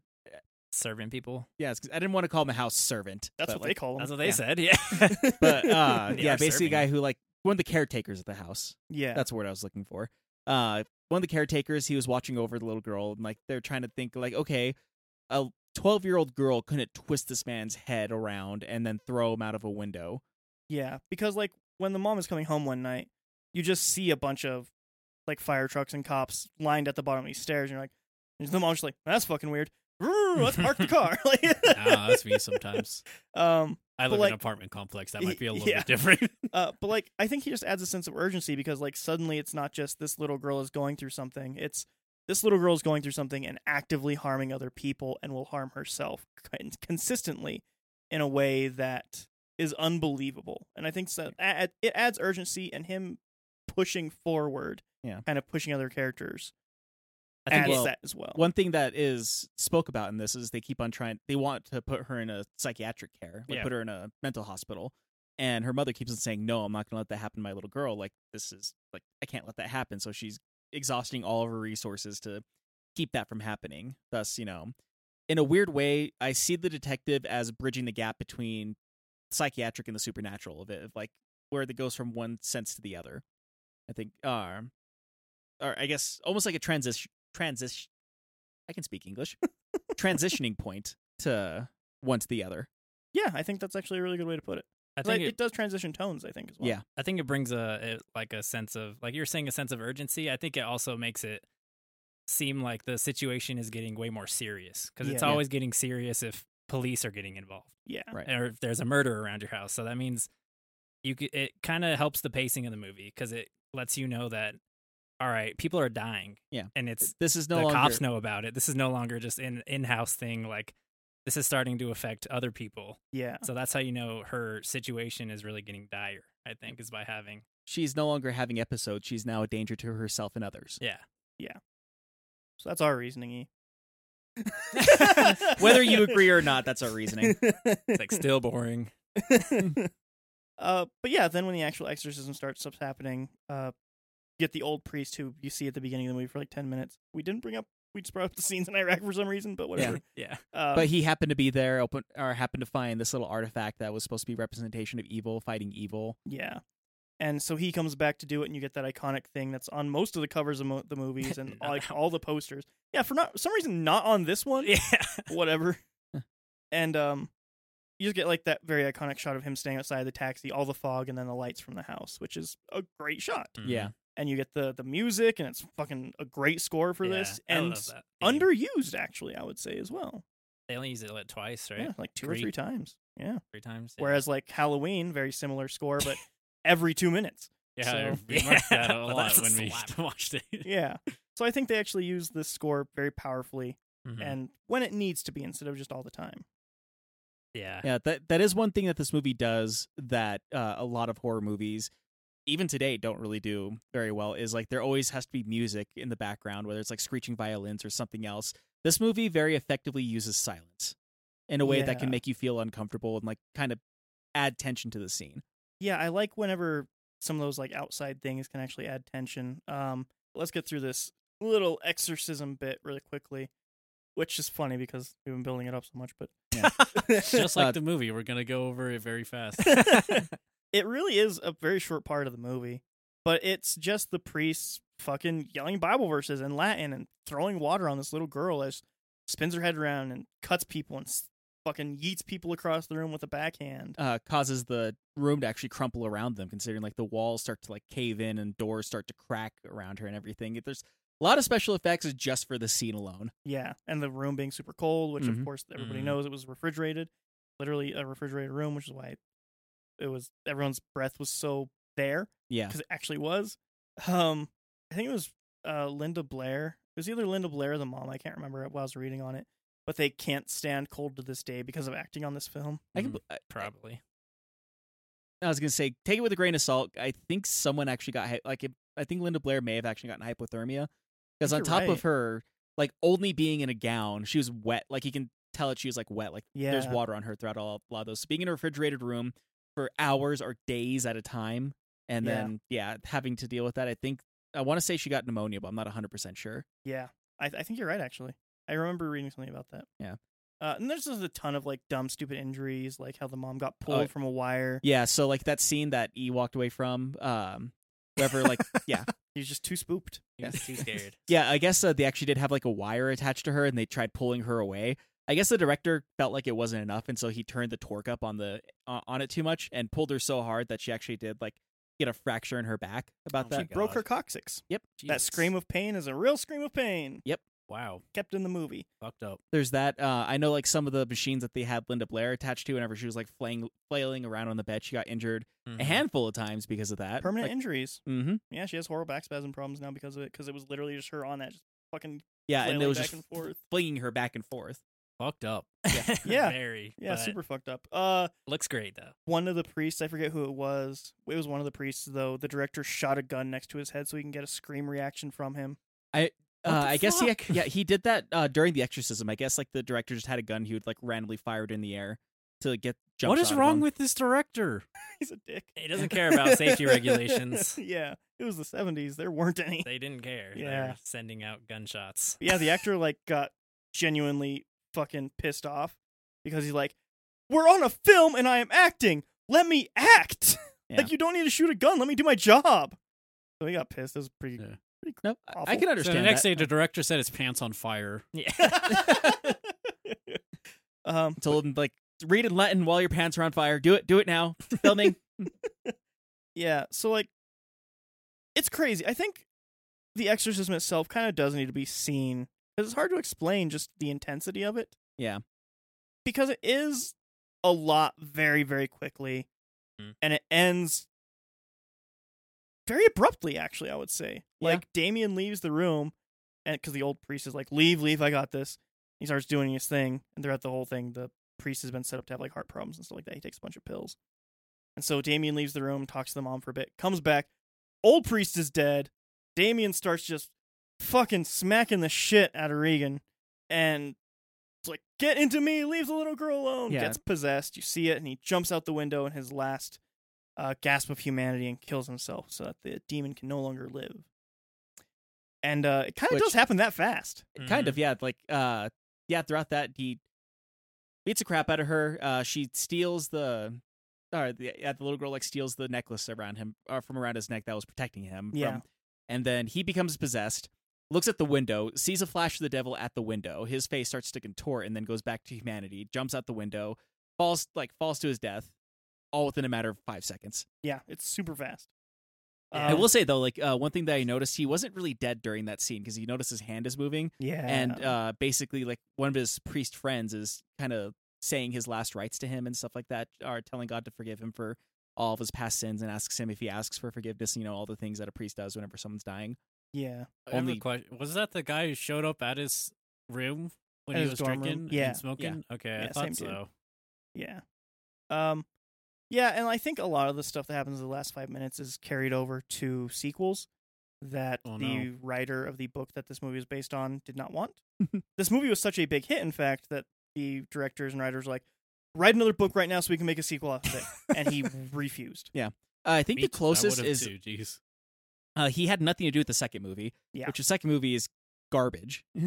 Yeah, it's 100% different from this in every single way. What if the first 5 minutes of this movie, but for 2 hours? Oh, good. Oh, joy. Also with dramatic music. I can't Yeah. wait Like, to not go scary to music. Iraq and dig up more fossils. Yeah. 2 Uh, hours of it. I don't even like the third one either. No, the third one's also It's bad. also slow. Yeah. It There's is a- also very slow, but it also has kind of a. I want to say the storyline for the third one is still better than the second one, Yeah. Yeah. and I know that the writer from the book actually had a little bit to do with the third one because of Yeah. how much he hated the second one. Rightfully so. Yeah. It was not a good movie in any rights. Wow, I can't believe that they're so slow, which how fast I felt this one went. God, that just sounds like actual torture to watch the sequels then. It kind of is, actually. I don't even like them. But- Yeah, they should have just kept this as a one-off. But That's But what I make say about a Hollywood- lot of movies. Yeah. So, like- make money. Yeah, that's the thing is you want to make more money because the thing about Drea said earlier about how this is like the highest grossing horror movie of all time until the new It movie came out was this movie cost about $11 million to make, which I think a lot of it had to do with that exorcism scene. Yeah. And this movie made $441 million worldwide in the box office. It's a lot of fucking money. It's a lot of money, especially in for- 1973. Yeah, and especially for a horror movie. Yeah. That's like- unheard of. Yeah, I was gonna. Well, that's the thing is until like I said the new It movie came out, like there was no other horror movie period that even came close. Yeah. It's fucking Like I think insane. the closest to that was The Conjuring, and that one was a little bit over 300 million. Yeah, I think so. And that was considered a runaway success. Oh yeah, Yeah. Did a whole spin-off of terrible movies. Like 2 So- of the movies in the Conjuring series, 2 or 3. I'm going to say 3 of the movies in the Conjuring like universe are good. Yeah, And the rest are like mediocre, middling to why did I fucking watch that? yeah. Like I mean, Nun, it's for one of those things is because like somebody sees something like The Exorcist and they don't realize it's lightning in a bottle. instance. Yeah. And so like they're like, yeah, we can do that again. No, you can't do that again. And if you try, it's gonna be bad. Yeah. Let's give our final thoughts on The Exorcist real quick, and then we'll take a break and move on to The Exorcist of Emily Rose. Okay. Dion, we'll start with you. I still really just enjoy this movie. Every time I watch it, honestly, it's still good. It's still as good to me. Maybe not as good as when I was like younger. It had more of that. I don't know, like it lost some of the luster with age for sure, but it still looks really good, I think. And the effects that are done very well, in my opinion. Yeah. So I think it still holds up in that regard, and it can be a little slow, especially the beginning. I agree with that. But I think it's worth it to get some of that character backstory and make you actually kind of care what happens to these people. Yeah. And then it has a huge payoff, which I think is just iconic. You see everything basically take from this, if it has to do with possession. Some of the tropes, head spinning, things like that. It's Yeah, came directly from here. So all that's done really well. I just think overall it's a staple in the horror genre, and it kind of started a subgenre of its own with the possession films. Yeah. So I think overall I'd probably give it like an 85%. I think it's done really well and holds up for its time, and it's definitely a must watch if you're getting into horror. Cool. Robbie. In some ways, I do agree. I feel like if you're trying to get someone started in horror movies and they ask like what makes horror movies special, this is probably a good thing to start off on, I would say. I do also agree with Dee saying that, like, some of the luster has been lost, but I've seen this movie a lot and I watched it a lot as a kid, but this still is the movie that got me into horror movies. And so I think it does have that special place because of that. Once again, I'd still argue most, if not all, the acting is done very well in this movie. The director was a giant dick. Yeah. But despite him being a giant dick, the actors did their job very well while playing this movie. A lot of them, I want to say they got their career because of this movie, honestly. Yeah, I'd agree with that. That being said, I don't know their career before this, but yeah, it does kind of hold a special place of nostalgia for me when it comes to the horror genre. I do agree, like, they did a lot of things very well.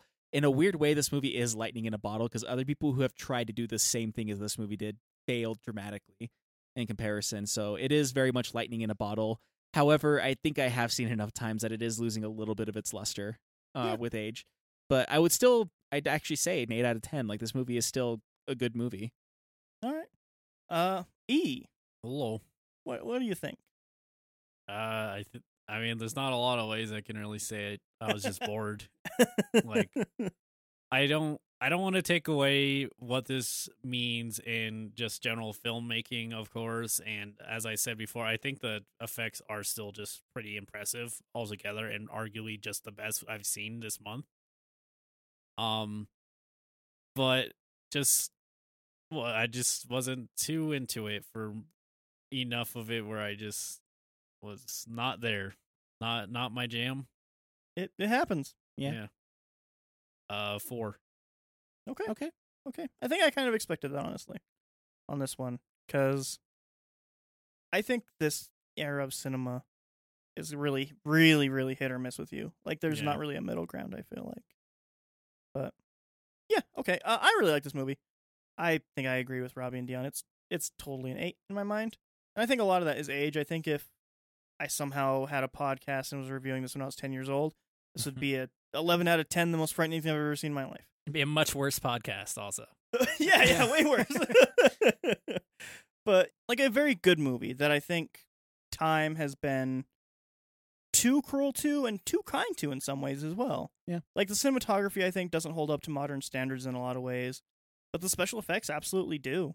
And I would say a lot of the screenwriting, for the most part, does, except for the mom character, who I think is literally toast. She's the lamp character for this movie? Yeah, almost in a way in my mind. But I really do enjoy it. It's a really good movie. Definitely an 8 out of 10 for me. I guess let's take a quick break here and come back and quickly talk about the other movie that we watched. All right.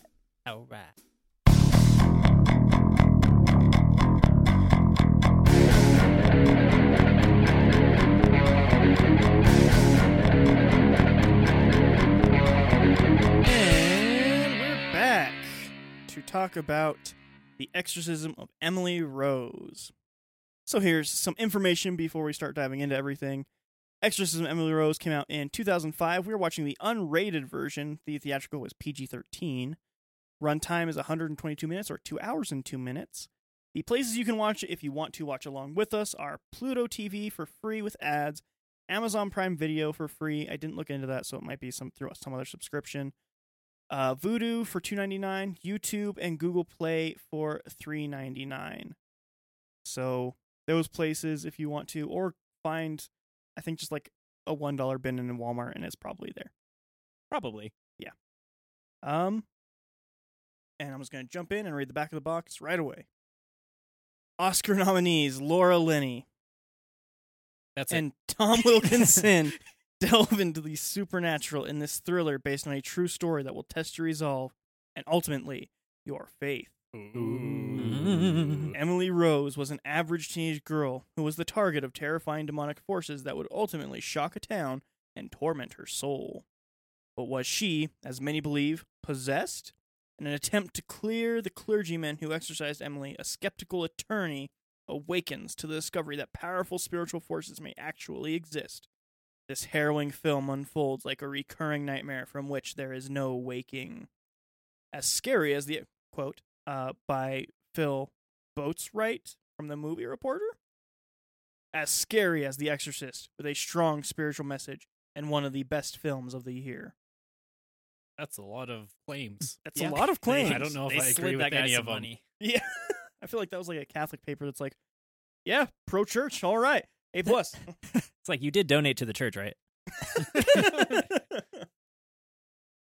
So yeah, we're just going to talk about this movie and non-spoilers, and then we'll mark when we're going to do spoilers, and we're going to give our final thoughts. We won't give like a little small one at the beginning, because I feel like that didn't really help us in The Exorcist at all. It's kind of very consistent between all of that. Yeah. So, this movie is exactly what the title claims it to be. The Exorcism of Emily Rose. It kind of holds it on its sleeve what that is. But kind of not. It's all told through Court battle. a court battle and flashbacks, Mm-hmm. which I actually don't necessarily dislike, because the newest Conjuring, Conjuring 3, The Devil Made Me Do It, I kind of wish that's what that was, honestly. And it was not that at all. Not that. And it's kind of like the one case that you're like, I want to see this court case like played out in a dramatization, because it was like the one where it's like the thing where demon possession was like being tried to see if it was a real thing or something. And they didn't bother with that at all in that movie. So I kind of wish they did take the direction that this did, because I gotta say, by the way, I didn't remember most of this movie. Not at all. I literally only remembered like certain scares, Yeah, kind of. I forgot a lot too. like there's this like Just in general. I had to like shove out a lot of things to make way for all this stupidity. But like the literal thing that I remember the most was like the face contorting effect that they did at that one part. That's turns out all I remembered. Literally, that's the same. Yeah. So, is there anything like very important that we want to talk about in the movie before we talk about the spoiler stuff? I mean, do we want to know like how everything's set up? Yeah, Kind I of. guess, yeah. Yeah. So, it is all like through this court case and all these flashbacks, like we said, but it's defending this priest, where our main protagonist is the defense attorney for the priest. Yeah. And the priest is being tried for murder, essentially, for manslaughter. Yeah, for negligent manslaughter. So basically, like murder through forgetting to feed someone. Yeah. And seeing if he really is guilty of that or not through the exorcism of the fact, because she was not eating, not taking care of herself, not drinking water or anything like that. And through Not that taking is meds. yeah, and through that is how she died and was being considered neglected. And so you kind of already know the climax of what happens, because they literally tell you like, hey, she's dead. That's like the first thing. Yeah, first scene. First scene, sequence. at the beginning of the court trial, they even like show a picture of her like pre-autopsy of like what she looked like on her last day. Yeah. And I don't hate any of that, honestly. If I'm being honest, I don't hate any of that. I think the movie really falls apart in its final act for me. Yeah, I like I actually do. I agree that I like the concept of telling a story of an exorcism, or just kind of generally the concept of telling a story through flashbacks in the actual court proceedings. I thought that was pretty cool. Yeah. So this might clear some stuff up that I'll talk about later when I give finals. I actually am kind of like super into court battles and court hearings, like as a like narrative concept. So I actually kind of really dug a lot of parts of this movie. Just like because it's like a really interesting thing of saying like, okay, yeah, that's an interesting idea. Like, how would that hold up in a court of law when you're talking about like, is it negligent to do something like an exorcism instead of actual medicine in a lot of this case? I think that's a really neat idea, and hearing it is partially based off of a true story. I imagine you'll tell me how much if you know the answer to that. But I do. I was gonna say I also know the story about that too. So it is technically, in the most technical of terms, based off of a true story. The woman's name was Anneliese Michel. Mm-hmm. She was a young German woman who more or less suffered the same fate as the fictional Emily Rose in this movie. It happened in the 1970s, and there was a novel based on it, based on around the court case of it, The Exorcism of Annalise Michel. So it's kind of based on, it's more, they took a lot of the ideas from that book and what ended up happening to the actual person and turned that into this movie. So it is, in all technicalities, based on a true story, I guess. In real life, what ended up happening is the parents were also tried for negligence, as well as the two clergymen. And in real life, the clergymen were sentenced to 6 months in jail, which was suspended, actually. And then they had 3 years of probation. So they never really served any time in jail, actually. Yeah. Which I think is kind of goes along with this movie as well, if we're being honest, of like the doubt in everybody's mind. Right. Because that's ultimately the goal of what this movie is following the defense and seeing the backstories told from like the defense's point of view and like the people who are on the stand for the defense. And you see like a very dramatized version of the events and very like Dario Argento colors everywhere, which the director said he was very much inspired by Dario Argento. And like a lot of pane glass kind of stuff going on and like weird camera angles. And then whenever it's the offense, what are they called? Yeah, The prosecutor? The prosecutor. It is the offense. Hey, This you're isn't- technically not wrong. This isn't football. Yeah, well, I don't know about that either. So, but yeah, like when it's the Could you imagine prosecutor. if that was actually how they did it in court? It was, all right, you're the defense, you're the offense. Go. And it could be worse. Like you're the protagonist. You're the antagonist. Go. People already act like lawyers are immediately good and prosecutors are immediately bad. I can't imagine if you literally said stuff like defense and offense. Yeah, that would. The opposition and the correct. The correct and the defense. I mean, the wrong. I'm sorry. Yeah. But yeah, what was I saying? The prosecutor. Yeah, Yeah, like the how prosecutor. when the prosecutor was telling the story, it was a very more... Yeah, it was like a very realistic, very toned down, very earthy colors, like very realistic colors Yeah. in all the shots, and kind of boring shots, purposely so though, Mhm. which works for it. It's kind of almost like seeing like this very creative Photoshop photo, and then Yeah. seeing the behind the scenes of like what it looked like before they added everything. Yeah, to it's it. kind of like one of those videos actually. Yeah.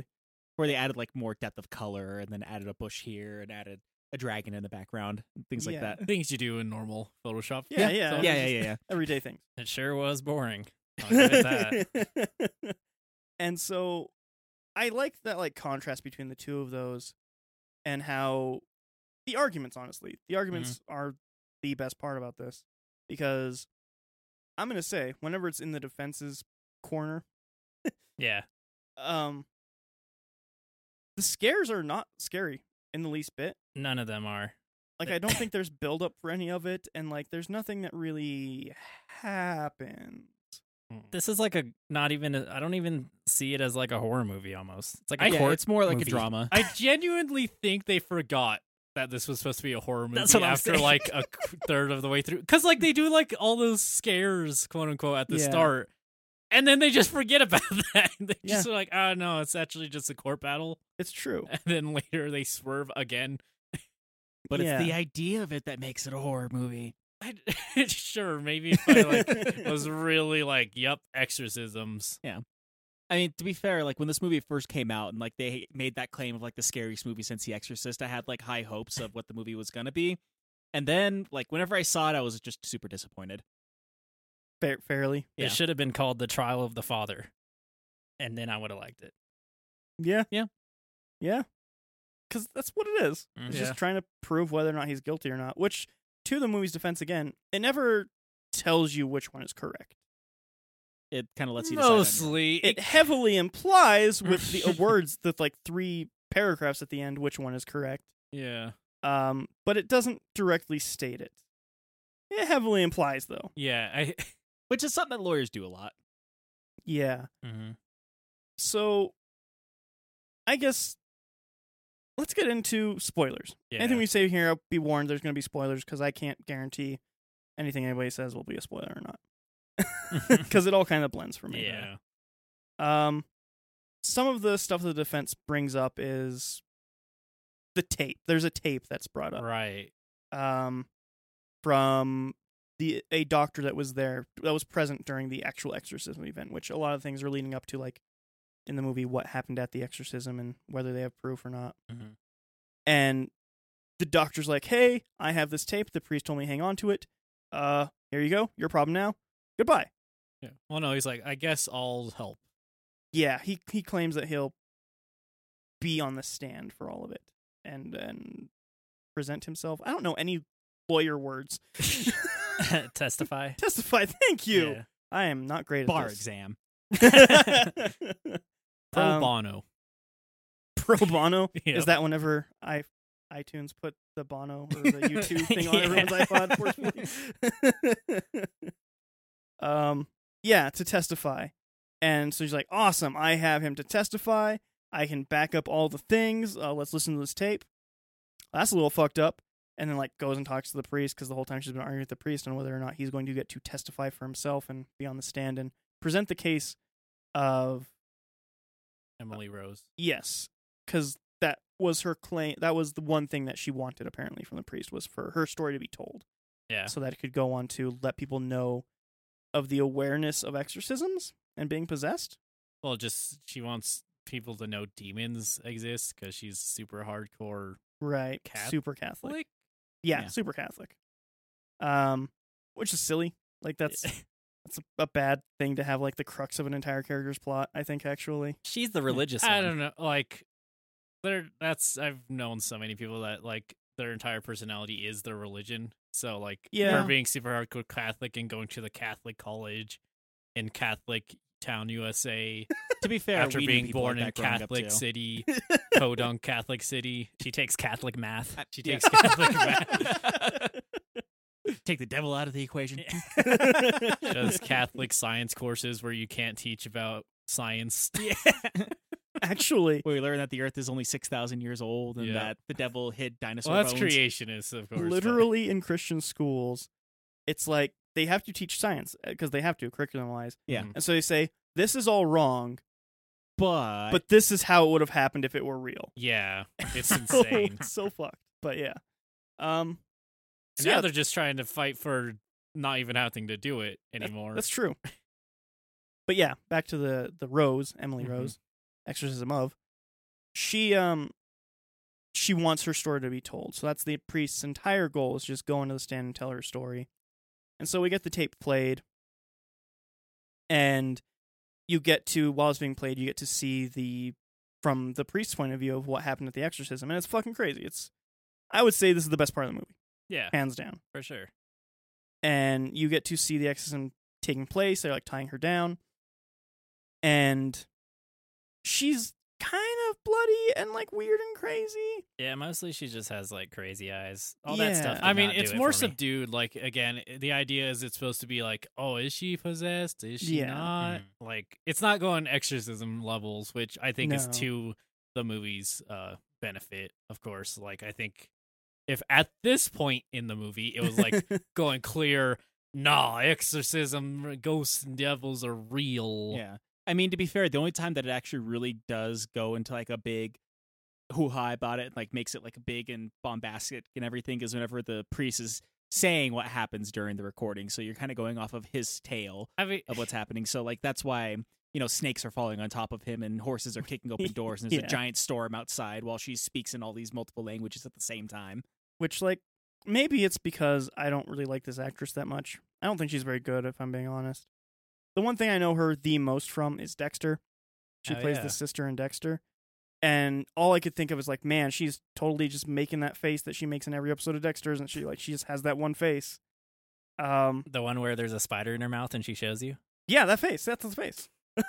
Just a She- spider ring in her mouth. That was the worst scene in the whole movie. it's It so was really silly dumb. because it's like just plastic bugs. Yeah. Like, they didn't even try to make it not look like plastic bugs. And cue scary violins. Oh, man.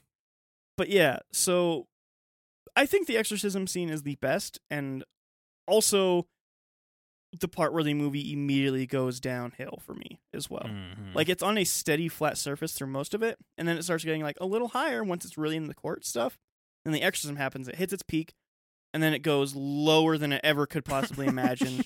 I think during the same exorcism scene, when she starts speaking the languages, when she's like, 1, 2, 3, 4, 5, 6.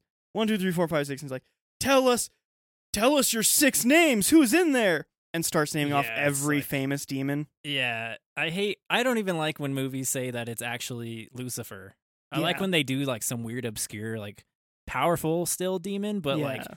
one you kind of like Hereditary almost, where you kind of, I was like, who the hell is this demon? But it is like a very powerful, obscure demon that's actually like revered and like, Yeah. very scary. Yeah. But then he's just like, yeah, he was like, I was there with Cain.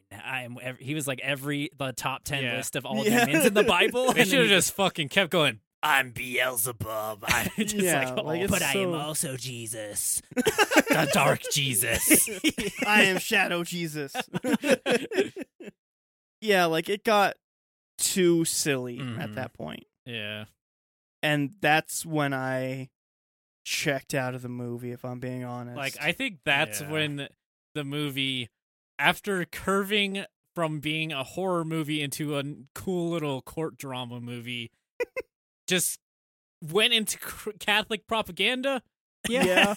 Like, Yeah, I would uh, agree. especially because, again, like, if it didn't try to act like this was a 100% real story that definitely happened, I probably wouldn't be as hard on it. Yeah. Like, it gets to this point, and then immediately it's like, nah, it was all real, fucking 17 demons.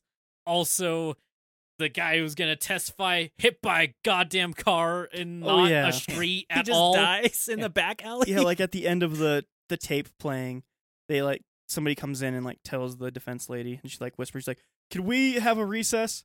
And everyone's like, "No, you've made this court wait." She's like, "Please." Okay, and then she like goes and meets up with the doctor guy, and he's like, "Yeah, I'm out. Sorry, demons are real." Like freakily looks behind her, and then just gets hit by a car and is Yeah. murdered. Yeah. Like, Because the cars movie- just randomly go 65 miles an hour in back alleyways. back alley Yeah. by the Behind a courthouse. by the court. courthouse. I don't like, because again, it's one of the movie could have been way better if he just disappeared. I think that would have been a way more Yeah. interesting thing. Like, oh Yeah. fuck, where did he just run away? Was there? I mean, if the movie's already saying demons, anyways, but Yeah. like, oh, what did he just disappeared? I wonder what happened. No, it's like, nah, he fucking lived and then got God's not deaded. Yeah. Yeah. Just completely destroyed by a car. And then at this point, the defense attorney's like, "Fuck my career. Yeah, I'm going to let the priest say whatever he wants." and he's like, I got a letter. Also, that she super. totally wrote, and I totally didn't write when I was in prison. Yeah. Yeah, they would have. That's the only. They actually, I think, did a great job with the like litigation scenes. Yeah, of, like They bring up a lot of- arguing, because I actually like sitting on a trial that I did. It was like they did the language correctly. Like they made objections like when they probably would, like how they would in a court actual scenario. Yeah. Well, and like, Until they didn't ask about the writing, I thought I was like, they would definitely be Yeah. like, and you didn't write this, correct? And we can prove that with whatever handwriting. Yeah. But Yeah. I mean, that Can would we get a Here's- handwriting expert in here Yeah. to like, compare the because two. like even like especially before that, even like because it's a big thing in a lot of court dramas where like actually encrypt super crazy evidence right now. Like there's a lot of court dramas that do that, and like you can't just do that in court. No, they But get. this movie was far as like actually we turned this in as soon as we had it. It's in all our records now. You can check your papers. It's been documented. Yeah. Because like you're right. Though a lot of court dramas are like, and I have one more mystery thing. Like pull it out of their back pocket. It's like a diamond from the heist. And it's Yeah. like, what? I stole this. but look behind door number 2. It's the goat. Yeah. I honestly do like all the court drama stuff, and I think Yeah. that it does that stuff pretty well. And I think a lot of characters get some fun monologues in there, Yeah. which is what court dramas do best. Yeah, And it like actually is kind of funny in the right way sometimes. Like when she's like revealing the guest and the guy's like, objection. She's like, I've brought this up already. It's in the list of updated people going to give testimonies. You could see like on the prosecutors, one of them looking at the sheet for the updated names. and he like closes it. He's Yeah. like, like, no, oh, the yeah. other guy's like, shut up. It's like funny. Yeah, that part's pretty good. But like this is definitely the height before it does just kind of turn into or just Catholic jumps off the cliff. Yeah, it's just kind of Catholic propaganda after that. Yeah, because once the letter starts getting read, it's like all supposed to be from her point of view, and she like the priest literally says she's a fucking saint. Yeah, he's like, she's definitely gonna be a saint, and the letter's like, I saw Mother Mary. And she was like, yo, shit's whack. You can either come with me now or suffer. So, oh, you choose suffer?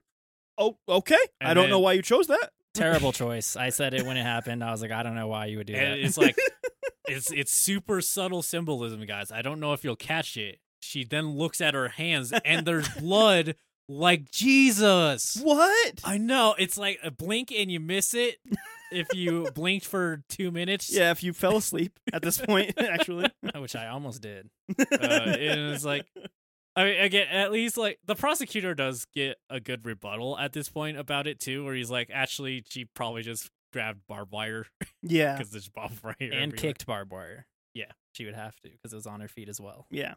And then, like, the thing that I like about this is that, like, I'm actually on the prosecutor side. Like, everything seems completely reasonable from his side of point of view. Yeah, like I think I don't know. It's an interesting one, especially because like it does remind me a lot of a funny. It's kind of inverse of what the argument is here, where there was a big court case about being able to teach evolution in schools, Mhm. and it actually reminds me a lot of that court case and also the like dramatization of that court case.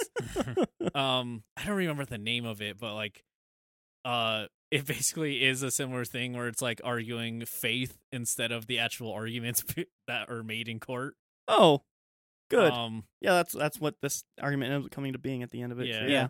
but like that one was yeah, it reminds me a lot of that, and this one's interesting in like how it's like, is it really negligence if like basically every party involved thought that that was the best solution and what was happening before wasn't working, and like it's similar stuff like that. I think that's an interesting Which is a good kind of question. thing, because it wasn't like the argument at like they presented this as if it is about faith, but it really isn't. It's like, is this truly negligence? Yeah. Because like that is a very important question to ask in cases like this. Yeah. Which I think is probably the best part of the court case part is like their final statements, which is every court case thing. Like their final statements are always super dramatic. But the fact that she's like, this isn't like about whether you believe that he was negligent or not. It's about whether you believing that you're doing the right thing is negligent.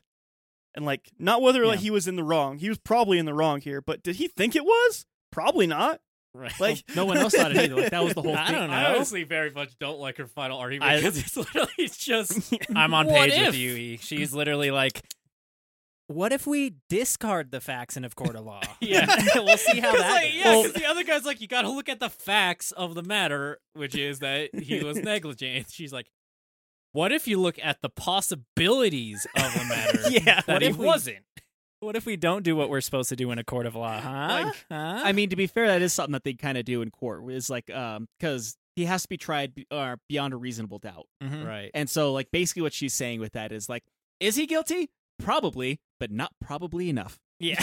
That's literally her close. That's what I heard, I think, Like- as I was dozing off. I don't like my issue is just like I think she had way stronger arguments during the entire court case, Yeah. Mhm. and then at the end she was like, maybe not. Yeah. It's like, if I were you guys, I wouldn't know. So, I mean, maybe I you don't know. believe in God, but maybe I do, maybe I don't. But if I didn't, maybe did not. What if? So it's up to you. Yeah, like I don't know. It's like a thing because she already had a very compelling argument of like, is it really negligence if everyone involved does think this is the proper solution and everything prior wasn't working? But she's just like, but possibilities. Think about it. Yeah. So like that's where it's really sucks because then the movie's like, "Hey, jurors, what do you think? Guilty." And then like the prosecutor's like, "Yeah, we did it. All right, we'll meet back here again for no. Judge, can we make a recommendation?" And like this one just goes off into complete fucking fiction land at this point. Yeah. And like, can we say time served? Like, fuck it. Sure, yeah, time served. You're free to go. You did it, but leave. Yay! Yeah, like, it's so fucking awful. Literally, I hated the movie so much at the point when they start saying the devil names. I fucking fell off hard. I know, like it. It's because it turns into Catholic propaganda is the issue. Like, yeah. it could have easily been a lot stronger if it just like at this point was like he's guilty. Like, Yeah. he got to do what he wanted to do. He told her story, and maybe some of the people in the jury were believing him, and he's in all the newspapers and all the court cases. Like, it even already acts like he was put in jail anyways. Yeah, he was. Like, well, I just because like immediately the next thing is like the head of the lawyer firm, is like, "Hey, everyone says this is a victory for us, anyways." Yeah. Hey, the church is happy, so you get the thing you wanted, and then she doesn't want it anymore. Like, I didn't want it. After all, I wanted to Jesus. And I called that in real time during the movie. Yeah. I was like, she's going to say no. And then she's like, you can keep it. I was like, Bartap, make him pay for my martini. yeah. I want another dry martini, and then he just like opens up the Kool-Aid package, like. The most interesting thing I learned this movie throughout the whole time watching it was what's in a dry martini. Yeah. Because I had to explain to you guys how a dry martini's made. Because there was that, and I made the joke that because she didn't drink the martini when she ordered it. Yeah, she so just I made left the it. joke that it's gonna go wet. Yeah. And Robbie was saying he just imagined if I write a movie, and when someone asks for a dry martini, you just see him in the back getting like a powder keg. Yeah. Pouring powder into it. I think we can get into final thoughts on this one. Sure. Yeah, there's not a lot to say about this I mean, movie, if we're real. The other thing that I was going to add on to it is like the actual case, the one that this is loosely based off of, but it tries to make it seem like it's the real deal. Yeah. I guess the funny thing about it is it happened. It started in 1968 and it went on for months at a time. And this actually was one of the books that, weirdly enough, did inspire The Exorcist, the actual case. And there are audio tapes of it, because like the whole of them bringing out one audio tape is also very much fictionalized because they actually brought out 40 hours worth of audio tape dealing with this exorcism, some of which you can find on YouTube now. Ooh. Of it dealing with it, which mostly just sounds like priests yelling at a woman who's kind of sick of dealing with priests. Get out of my house! The demon's inside of her! It's like, I'm literally fine. Get out. She It wanted was my more help. like, it's like, I can exercise you right now, demon. Yeah, but it'll be back tomorrow. It's stuff like that, because I remember when this movie came out, like the whole based on a true story was like a whole big thing, and so like I Yeah. did my own research about it and found out, yeah, it was based off of, or like parts of it were based off of something that did happen back in the 60s. You can even say based on a true story if in the credits of your movie you say it's not. Yeah. Because that's what Fargo did. Right. Yeah. Well, it just reminds because I don't remember what channel. There's that show Fact or Fiction, Oh, yeah. and half the time the facts are facts because it's also based on a true story. Yeah. Like there's one where it's like a milk jug was just randomly shaking all the time, and like when they went to return it, the farmer was like passed out and about to die, but he was saved because they came. And I was like, that's a real story. That happened. And it's like, no, it didn't. There's no way. I mean, great. something that Dion brought up, which I ended up getting all fussy about, is another movie that came out roughly around the same time, The Fourth Kind, Oh, yeah. and how that was based off real events, and they used like real footage, and it turns out like the real footage was actually also forged with other actors. Yeah. That So made me dumb. so mad. When I Yeah. watched the movie, I was like, why would you go to the lengths? Yeah. Why didn't you just make a cool alien movie with what you had already? Why do you Yeah. have to make a fake true story for your movie? So I would dumb. do so stupid. If I would 100% do something similar to that, where I'm like based off a true story, and it's like this random animated Disney film, basically. Yeah. Like, can you believe this really happened? Yeah, it's like, man, I wonder where those talking animals are. I didn't realize there were so many unicorns in New York. Yeah. Like base it off, like make this really huge fanatical world or something like that, and like have it at the very end be the dream of a guy in a coma, and like, oh yeah, this is a real guy who's in a coma. Is that his dream? Who knows? No, it's based off a true story. Where's Yeah. fairy tales? That's true. It exists. Yeah. Yeah, fairy tales do exist. That is a true world story. It is a true world story. Yeah. It exists. But yeah, I think this was around the time that like people started to question the whole based off a true story thing because they started getting really fanatical about it. Yeah. But, final thoughts here. Well, one last thing is, a behind the scenes thing that I think is kind of silly and fun is all of the jury weren't given scripts. They were literally just told to react and listen to the case. And at the end of it, the director like did a survey on them, and half said that he was guilty and half said he wasn't. Nice. So if it were an actual jury, it would have been a hung jury. Oh, that's amazing. Cool. But yeah, let's get into final thoughts. Let's start with Robbie on this one. Okay. So, like, the court drama stuff actually is pretty cool in this. Like, it is very well acted and very well done with, like, a lot of the court drama. I will say Tom Wilkinson, the guy who played the priest, did a very good job of, like, having a lot of depth and a lot of character and, like, being very serious about this very serious thing. And, like, he did very well with his case. Most of the actors did a pretty decent job. There were some silly moments that were supposed to be scary, quote unquote, but they were just dumb. I think that, like, there are some good of this movie, but there's a lot of really dumb things too. And I remember saying at the very beginning, like, even whenever I first got here to watch the movie, like, oh, one of them's a good horror, or one of them is a good exorcism movie, one of them's crap, to Liz. And I have to redact my statement a little bit because this movie is aggressively okay. All right. Because like I said, there is some high moments, like the court cases and everything, and then, like, the start of the exorcism is cool, like you said, and then just, like, when she does, like, the whole, and I am Lucifer, the devil in the flesh. Like, it's just dumb. And, like, so there's some high moments, but some really low moments. So to be nice to the film, I'll give it a 5 out of 10. Okay. Dion. If this was like a actual leaned into the court drama, it'd probably have been a better movie if they took out all of, like, the trying to scare you scares. Yeah. That didn't ever, none of them were at all scary. Some of them were just comical. Yeah. So I was just laughing at it, and I was like, why did they even put this in? And then, because, the court scenes were acted very well. I think that was, like, the best part of the movie. Everything else, I was just kind of bored. Like, everything, it just felt like it dragged. Like, the movie from start to end felt boring to me. Like, nothing, I didn't care about anything that was happening. And there's good scenes in the courtroom. So I think that's the strong point. If they leaned into the court ordeal of it and made it, like, more of a trial movie, like a drama, I think I would have liked it more and got rid of the horror stuff, because it fails miserably at trying to do anything horror or scary at all. So I just thought it was funny. And I kind of am on the same boat. I think it was not terrible. It's okay. It was like, I mean, I was extremely bored. So if you're okay with that.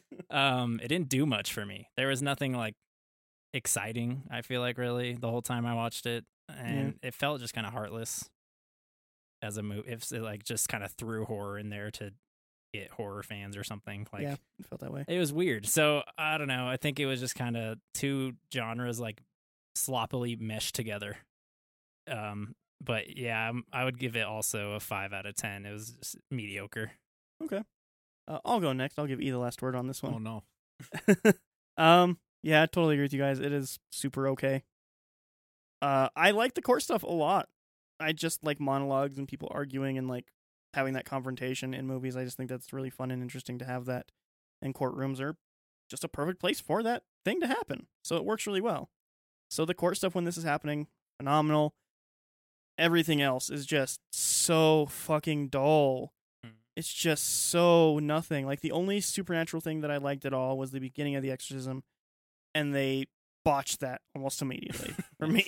So I don't know. There's, like, nothing.